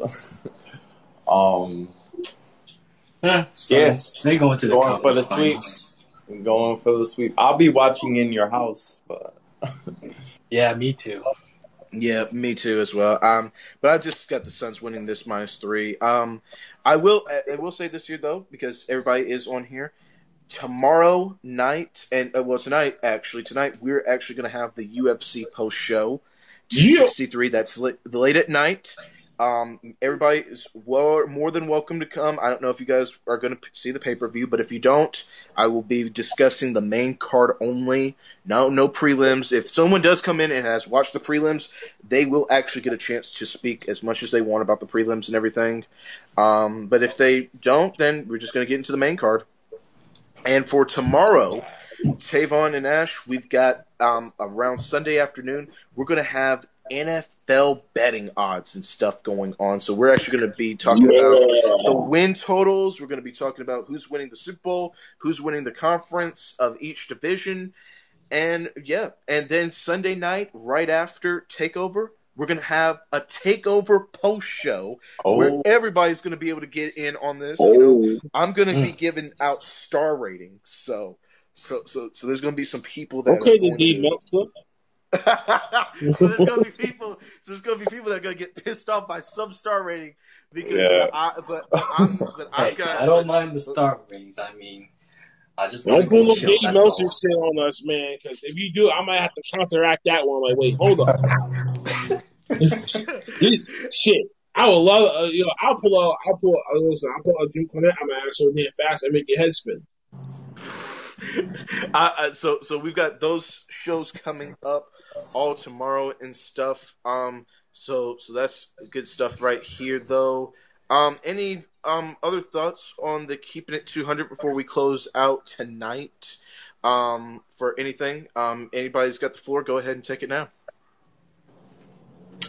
Well, I heard about that Samoa Joe could be going to NXT. Oh yeah, I heard that too. Yeah. To me, I have very little doubts in this story right now because, but it could happen. The other story that I have not mentioned, and I'm surprised I did not, was the Aleister Black apparently will be going to AEW when his 90-day expires. However, WWE is looking to bring him back. In my opinion, to me, this is like a really weird story to me because I don't believe this right now because I just have very little doubts because of what's happening right now. Because for one, isn't this technically like tampering in a big way? I mean, no offense, because if you got Dave Meltzer saying this, and reporting this, saying that Aleister Black is going to go to AEW, this should technically be tampering in a way because like it's like But how basically is like saying tampering like, in wrestling though if he's a free agent? but he's still got a 90-day with WWE. WWE Yeah, is but still that paying does him. not mean that he's gonna get in the ring with. I mean, the only way he breaks it is if he gets in the ring and breaks that at least, then he can get sued for that. You know what I'm saying? That's like me going to a very new job the day after I just got fired from one. You know what I'm saying? So in this case, when it comes to wrestling contracts compared to actual like employment, shit that we all probably haven't been through and stuff like that, is probably like it's a whole different prime and process and transaction and shit like that, how it all comes to play. So if Dave Meltzer is reporting it, I just think he's just seeing it as in his mind, in his opinion, the best option for him is to go to AEW. And I think that's what all signs are pointing to, unless someone probably told him like, he had a funny feeling like, hey, this person might come here because they talked on the phone recently, and that's what probably spurs off that whole rumor mill. Ash, Tavon, what's your thoughts on this? When I first heard about Samoa Joe coming back to NXT, I was like, what? Well, what took them so long to realize that them letting go of Samoa Joe was a dumb decision in the first place? Like, you should have just kept them. Yeah, I agree. Yeah, I was like shocked when I saw the news. I was like, what? Am I reading this right? How about this here though? But I do gotta ask you this question here. Which one do you think will happen first? Do you think Aleister Black is going to AEW in August, or do you believe Samoa Joe will be back in WWE? I'll bet more on Aleister Black on the AEW more than anything else. Yeah. Me too. Yeah. I'll take Aleister Black. All right. Well, how about this here though? Tonight we've got the UFC 263 card. The main event is for the UFC middleweight title. It is Israel Adesanya. If you guys do not know, Izzy is the best UFC fighter pound for pound today in some words. Of course, he's only got one loss on his record. That was a light heavyweight fight against Jan Blachowicz in a decision. He takes on Marvin, the Italian Dream Vettori. Marvin Vettori is a plus 210 favorite, which means if you bet $100, you win $310 for the payout. Vettori, however, is looking to become the first ever born Italian-born champion in the UFC's history. His last couple of wins have been against Jack Hermansson in December of 2020 via decision, and Kevin Holland, who he beat to get this title fight via decision back in April on ABC, on the UFC on ABC2 at 3:30. So that is actually how Vettori got this here. Izzy, in the press conference yesterday, asked Marvin, who have you beaten in the top 10? Just name 3 people. Marvin tries to change the subject, and Izzy says, exactly, you haven't beat nobody. You're a fucking loser. So I've got Izzy winning this. Izzy is a minus 260 favorite. This fight is technically now usually I do go with what DraftKings says because they give out the times for what time the fights start. This fight is starting at 12:55 if all the fights are going to all its rounds and everything. And one thing about the UFC, what they do during when there's not a fight going on, they always take like a long break and like will promote their next pay-per-view card or just promote stuff. So this UFC show that we're probably doing tonight might not start till after 1 a.m. So just letting everyone know that. So that's just how it's looking. But definitely though. And then of course in the co-main event, it's Davison Figueiredo taking on Brandon Moreno. Figueiredo is a minus 210 favorite. Figueiredo in the UFC is Yeah, Figueiredo, of course, he has 2 decisions, one via a loss and one via the draw where he had against Moreno. And this is 7 months after the Instant Classic that ended December with, Figueiredo and Moreno will both be looking for actually now a definitive conclusion to this after everything that's happened. But still got Figueiredo beating Moreno. Moreno's a plus 165 as the underdog, so... Yeah, Leon Edwards, Nate Diaz is the first UFC non-co-main event title fight, 5 rounds in UFC history. Leon Edwards is a huge favorite at minus 560, which means if you bet it $100, you're only winning out $18 as a payout. Nate Diaz, though, is a plus... Yeah, Nate Diaz, a plus 385 favorite, which means he'll get you $485 back if he were to win. And then of course, so that's pretty huge though. Then we've got Paul Craig, Jamal Hill. They'll open up the card more than likely, and Damian Maia takes on Bilal Muhammad. So those are the other 2 fights on the tap for the 5-fight card. And yeah, I will say this here though. What I would bet for in the Izzy fight, though, is Israel Adesanya in all of his fights, they usually go to 5-round decisions because Izzy's one of the type of guys that doesn't really have, like, the combo moves to just end a fight in the first 2 rounds. However, he did do that, though, whenever he because who did he beat at the Fight Island? Because let me check and see. Because in the Fight Island fight, he beat this. Thanks. Oh, there we go. He beat Paulo Costa via a KO TKO in just that second round. So, but however, all of Izzy's fights though since February of 2019 have been actually 4 decisions and 4 decisions. Of course, he's 3-1. The last one, of course, he lost to Jan Blachowicz. However, in the 4 fights that in those 4 decisions that he's had since the February of 2019, only 2 of them have ended via a KO or a TKO. The Robert Whittaker fight that he had in October of 2019 ended in a 5th round KO, but that still went 5 rounds. So I'm still saying that this is probably a fight that will go 5 rounds. Because one thing about Marvin Vettori, he's the same way as well. Marvin Vettori doesn't really win fights as well. Both of these guys got power, but they don't have power like this here. So I will say that there. Any other thoughts, though? Any other things going on? Anybody else got any things going on? Nothing else from over here, Regis.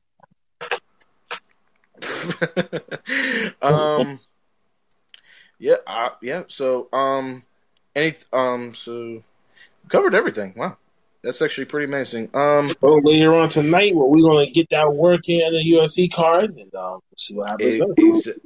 Exactly, definitely. But yeah. Oh, and also, Dark Side of the Ring. Did anybody check out the Dynamite Kid, Dark Side of the Ring? Oh, I did. Yeah, that's something that that's something we can talk about too, real quick. Yeah. I guess I'll go first on this. Dynamite Kid. Jesus, man, just the shit that people go through when the upbringing.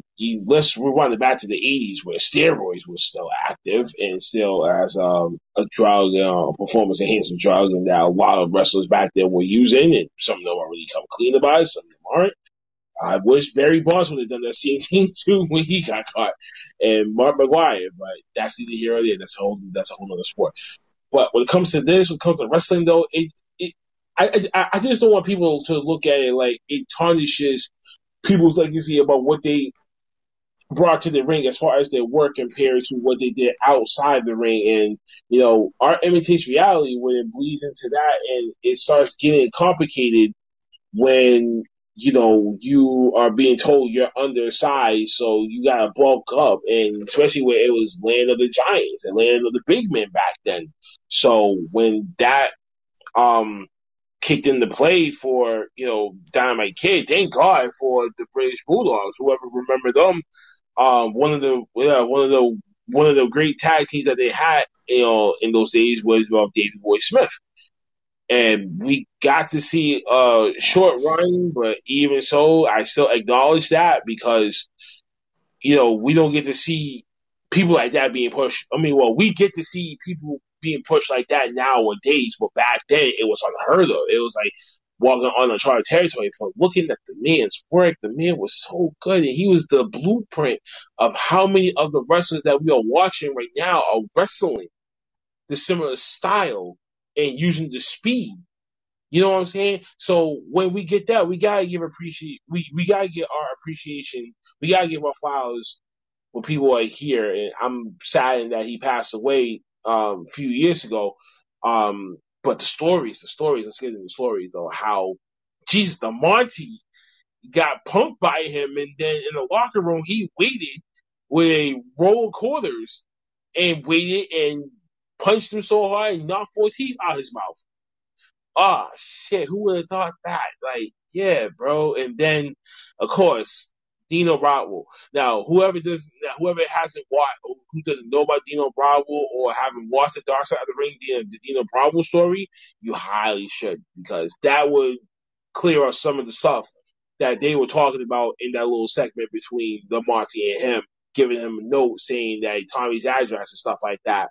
And how that kicked into place so quickly, and now you got the Canadian mob on your ass. That's something the fuck else. And yes, folks, there is a Canadian fucking mob. Okay? Like, stop thinking that the mob is dead. I mean, no, they are. It's just right now they are just extremely low key because there's too much cameras, there's too much cell phone, too much new technology out there that old timers don't know about, but the new guys they do. But I'm getting all over the place. But it's just a sad, unfortunate story how Roy Rage and steroids and painkillers are coming to play, and he ended up in a wheelchair. And that's the life of a wrestler.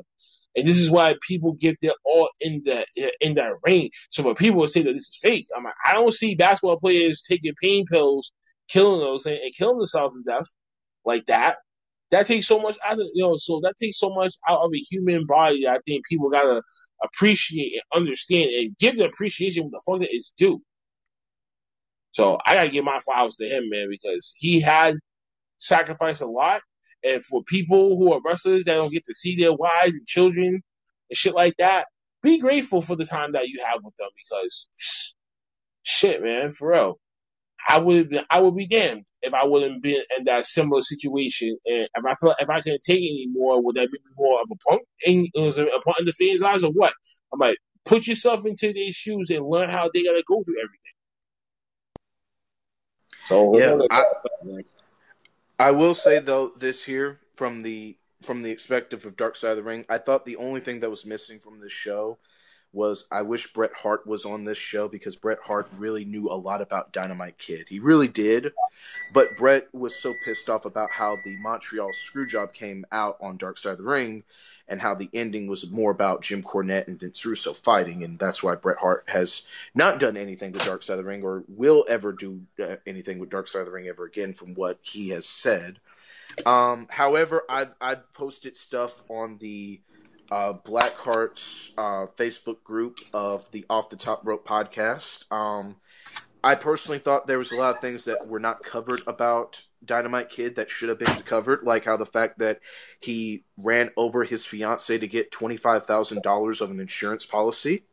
How the fact he was a dirty worker and broke Mick Foley's jaw. Yeah. And and let's not forget too, Dynamite Kid doing the diving off the top rope, the headbutt dive that Harley Race created, and Harley Race told Dynamite Kid, you don't want to do this because it's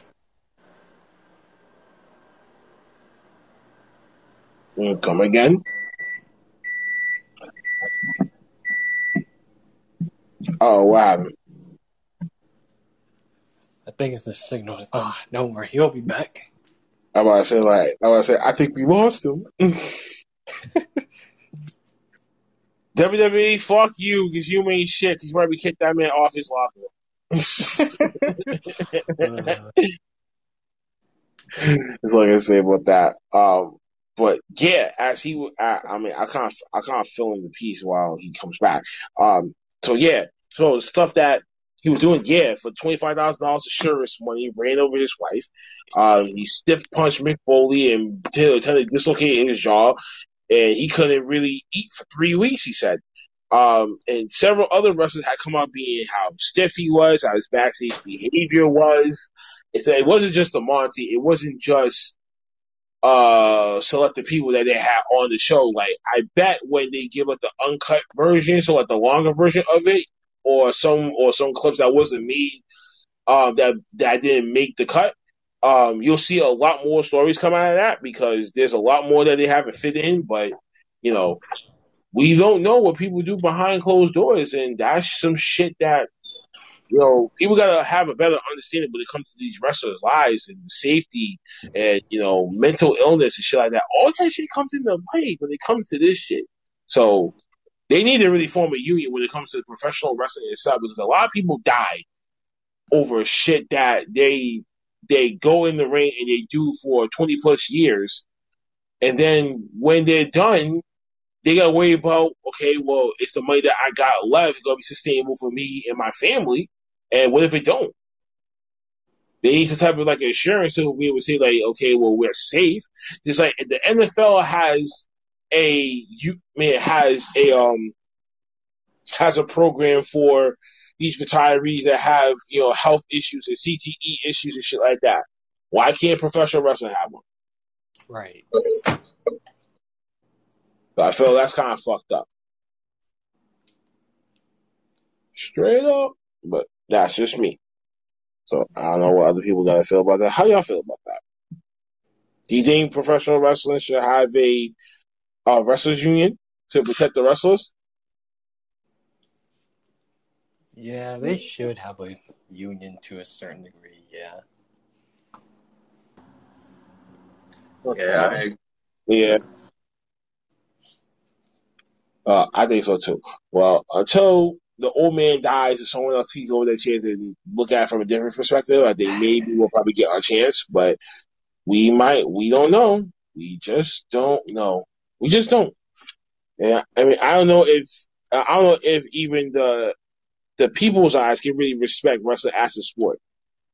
I think when they start doing that, I think they'll start paying attention to it and really say, okay, this is really something that we need to pay attention to. And if they look at them as actors, then they should be treated like them. But nonetheless, folks, I think Nate C Hustle, as I call him, I think he got kicked out by WWE because we talked so much trash. So I'm gonna end the show for him. Thank you, Tavon. Thank you, Ash Ketchum, for joining us on today's episode of the Keepin 200 podcast.